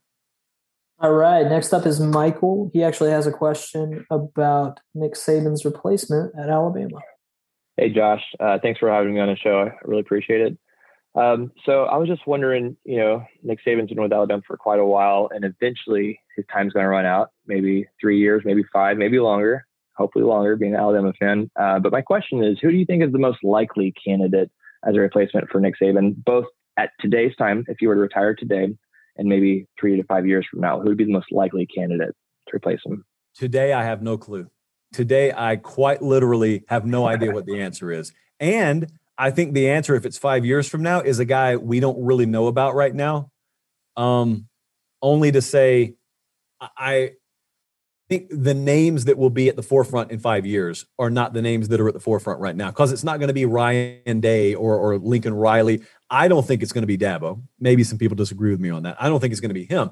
So the alternative is maybe it's a guy who's an offensive coordinator right now, who's about to be a head coach somewhere. And then by that point, he's 2 or 3 years in. And then Bama goes and gets hopefully the guy that they think will be there for the next 20 years. But if he were to announce tomorrow, I'm stepping down, I'll open it up. Anyone can answer this. Who that's attainable, and Bama can get a lot of people, maybe like 95% of their candidates. Who would they go get? You also got to convince someone to take the spot after Saban. So who in the world would they go get? I have no clue what the answer is. Matt Campbell. My first thought is Venables. So you're going to go defense after you just got a taste of elite offense? You're going defense? Is that what you're doing? I think that he's an elite coach who could maybe make a splash and still convince recruits to come to Alabama, even offensively. I think he'd have to go get an offensive-minded like superstar to kind of complement him, but I think he'd be a good pick in terms of just pure star power. Well, the first thing you'd have to do, because there's this new SEC bylaw where you have to hire Kevin Steele for a few weeks. So they'd first have to hire Kevin Steele. Then they'd fire him and give him like $800,000. And so then who would we move to? Because if it were to happen right now, I got a hard time seeing them go defense. Like I think they would want to go offensive mind. Sometimes that's overrated. Like go get the best guy, like you said. But I don't, like someone said Matt Campbell. I don't know that I've always been told he doesn't want to come to the South. I've always been told he's more a Midwest guy. And so what if he tells you, I know this is crazy, what if the Iowa State head coach tells Alabama no? Well, then where you go? What about Lincoln Riley possibly? I don't think he's leaving Oklahoma. I really don't think he'd leave Oklahoma for Alabama. I think he would look at that situation and say, I've got everything I need here.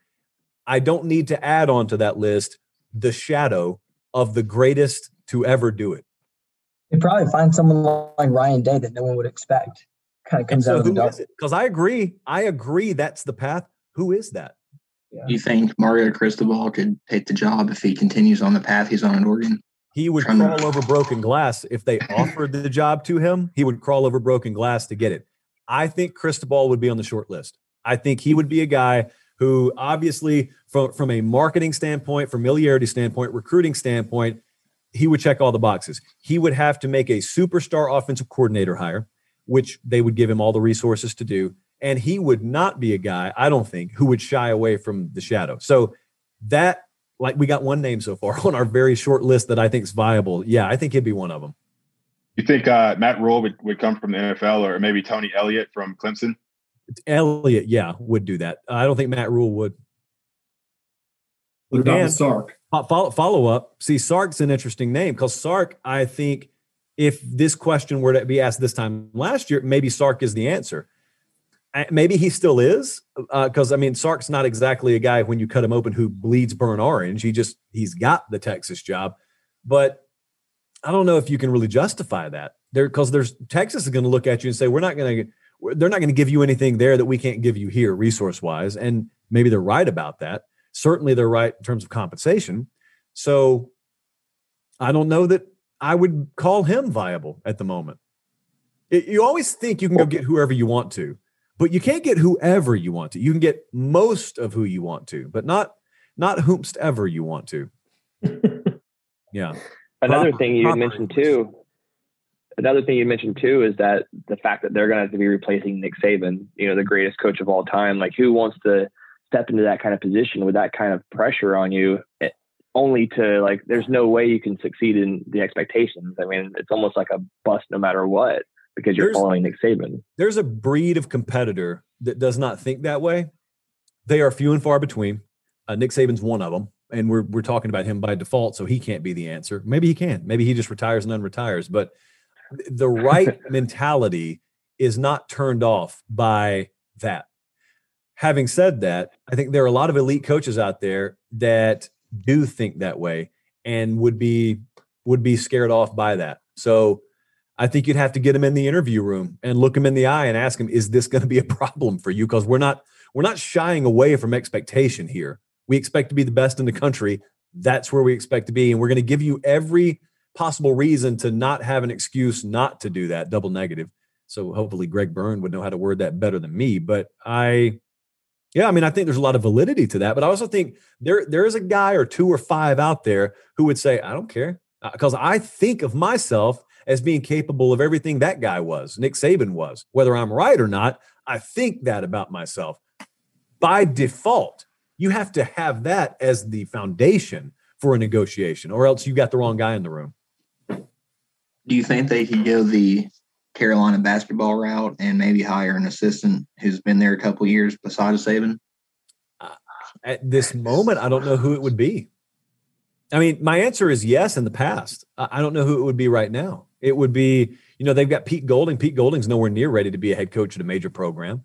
They've got, Bill O'Brien has been a head coach in the NFL, but Bill O'Brien, at the college level, he was at Penn State and he was good enough there to be hired in the NFL. I don't know that he would be, I don't know, man. Table Bill O'Brien. Well, let's see what he does this year. But that could be the answer in 6 months. You think there's any possibility that they'd go to a powerhouse from the FCS? Yeah, I do. Or the G5 level. Yeah, absolutely. I think that could be a possibility. All right. Up next is Schaefer. He wants you to evaluate and rank Power 5 conferences. Yeah. Hey, Josh. Great to be here. Thank you for having me. This is a debate I see a lot, obviously very subjective. Lots of people always talk about, or we, on the show talk about all the time, those top tier programs, Ohio State, Clemson, Alabama. In terms of conferences today, just kind of curious how you kind of view each one in terms of its competitive nature, and then as well as kind of historically.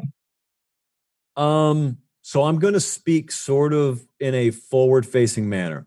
So I'm including what I feel about 2021 in this. So I think SEC's number one.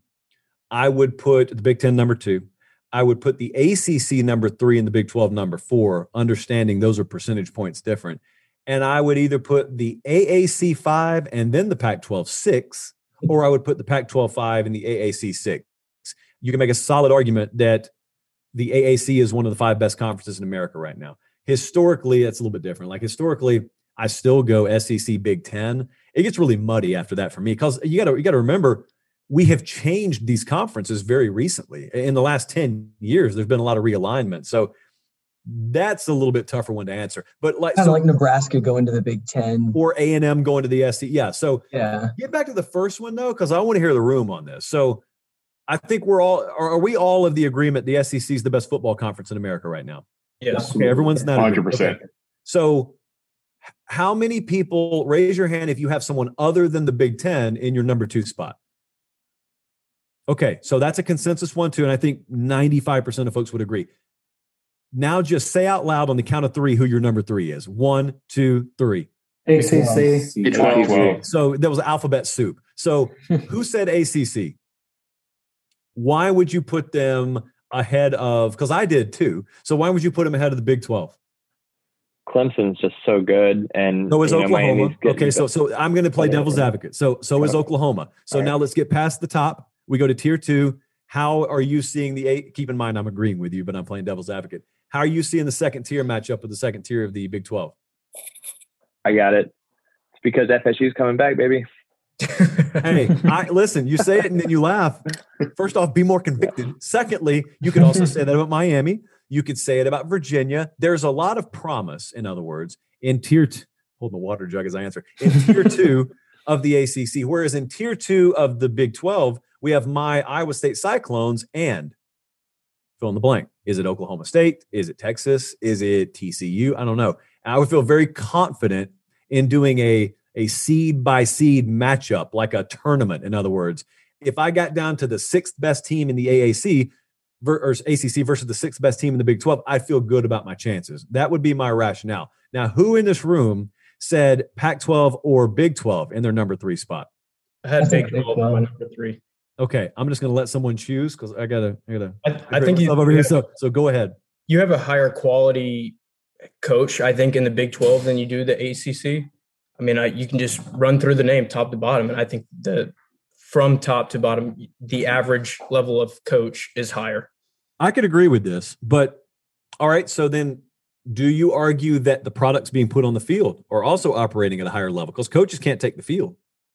No, I wouldn't, but I would say that the product that you're sending into professional football is higher than what you're seeing out of the ACC.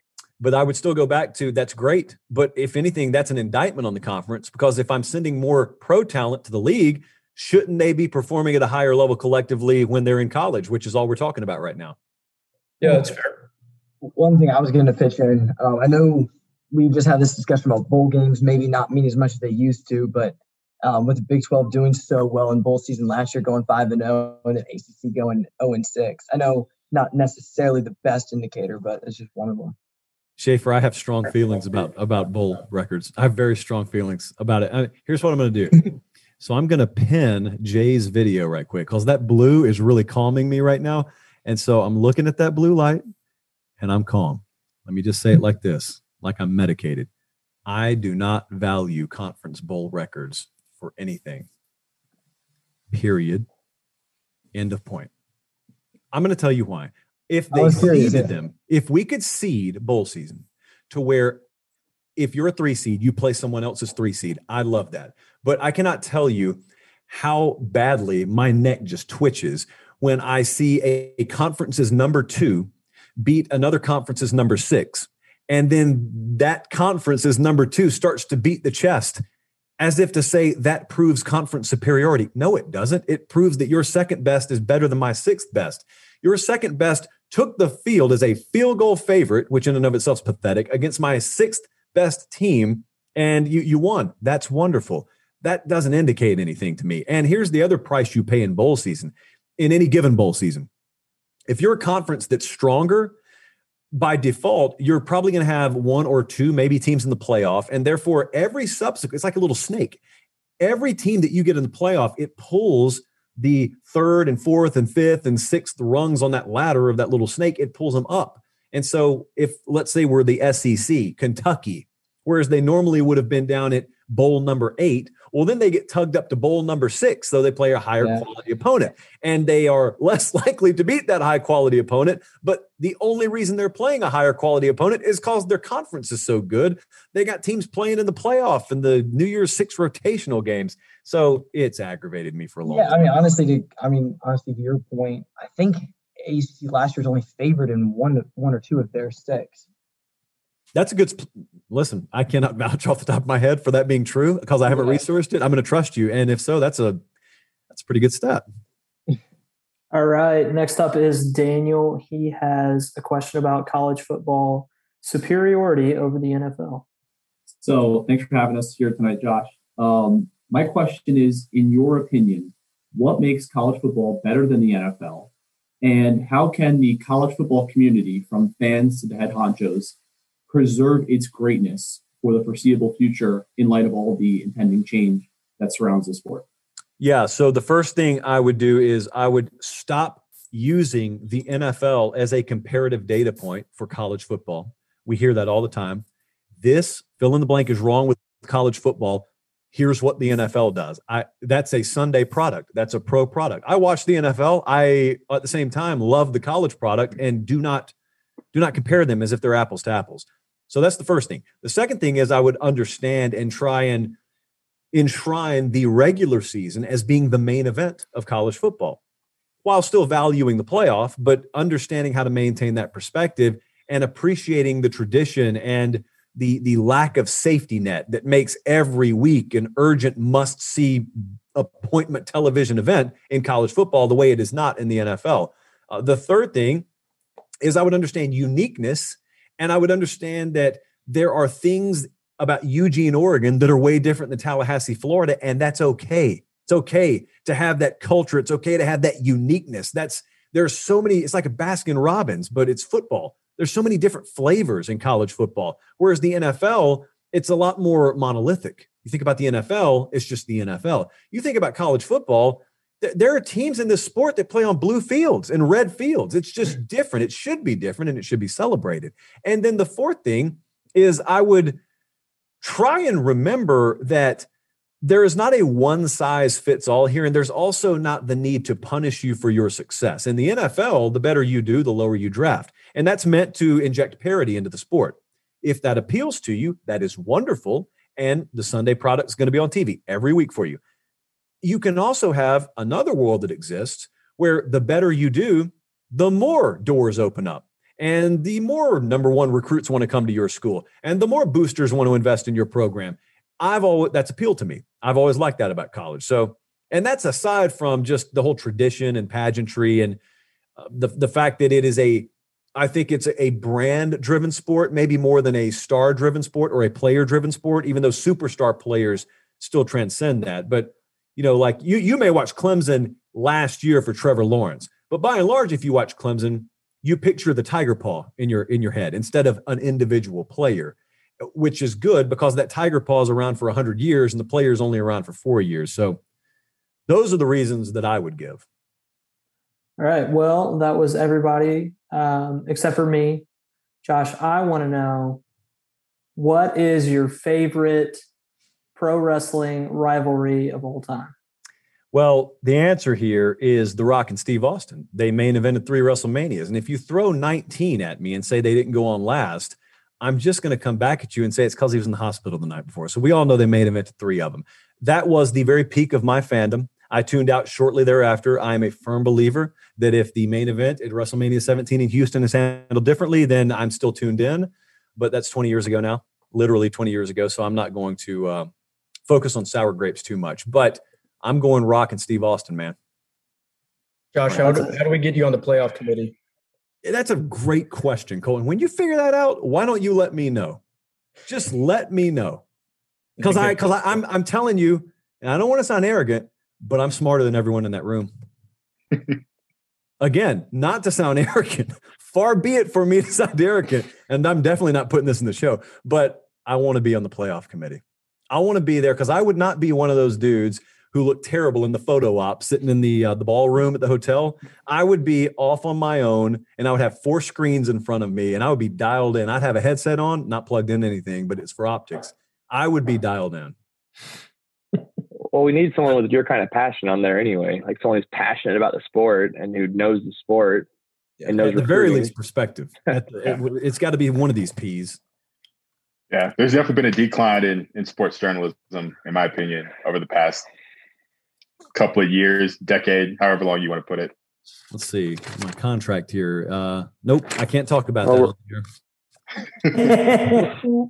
Unfortunate though it may be, but I do appreciate it. Hey, look, we got a ton of stuff that we're about to do with this show, with this brand, that is only able to exist because a lot of people think what you just thought and articulated, that a lot of sports media and college football media has left them. I felt that way. That's why I started doing this a few years back. I felt that way. I looked around and said, where did all the good stuff go? Oh, it's gone. Let me try and make some. So a lot of people feel that way, which is open the door for us to do this.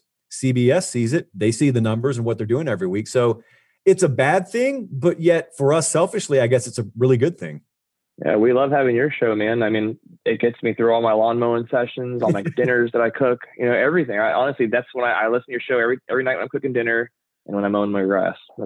I love it. It's college football show. I appreciate it, man. I appreciate I drive to work. I'm always fascinated to hear about where people listen because I get a lot of lawnmowers, whole lot of driving. I get some, and it makes me uncomfortable, but I roll with it. People say, I go to bed with you, and they won't say listening to you. They just say with you. And it's like, I think back to last night and I was alone as could be, but if you say so, man. And so irregardless, which is, I'm told a word now, wherever you listen, really appreciate you and really appreciate everyone doing this tonight because it was really fun. Fun stuff. I appreciate everyone tuning in. I appreciate those who participated. Remember, when we get to the next 1,000 on Instagram, we're going to do this again at LateKickJosh. Make sure you're following me there. Again, load of fun. Love this format more than anything we do. It's just conversation, as you can see. And there are no constraints. There are no commercial breaks, no anything like that. So really had fun. Thank you so much for watching. Again, like the channel if you're on YouTube. Subscribe to the podcast if you're listening there. Thanks so much. Have a great day and God bless.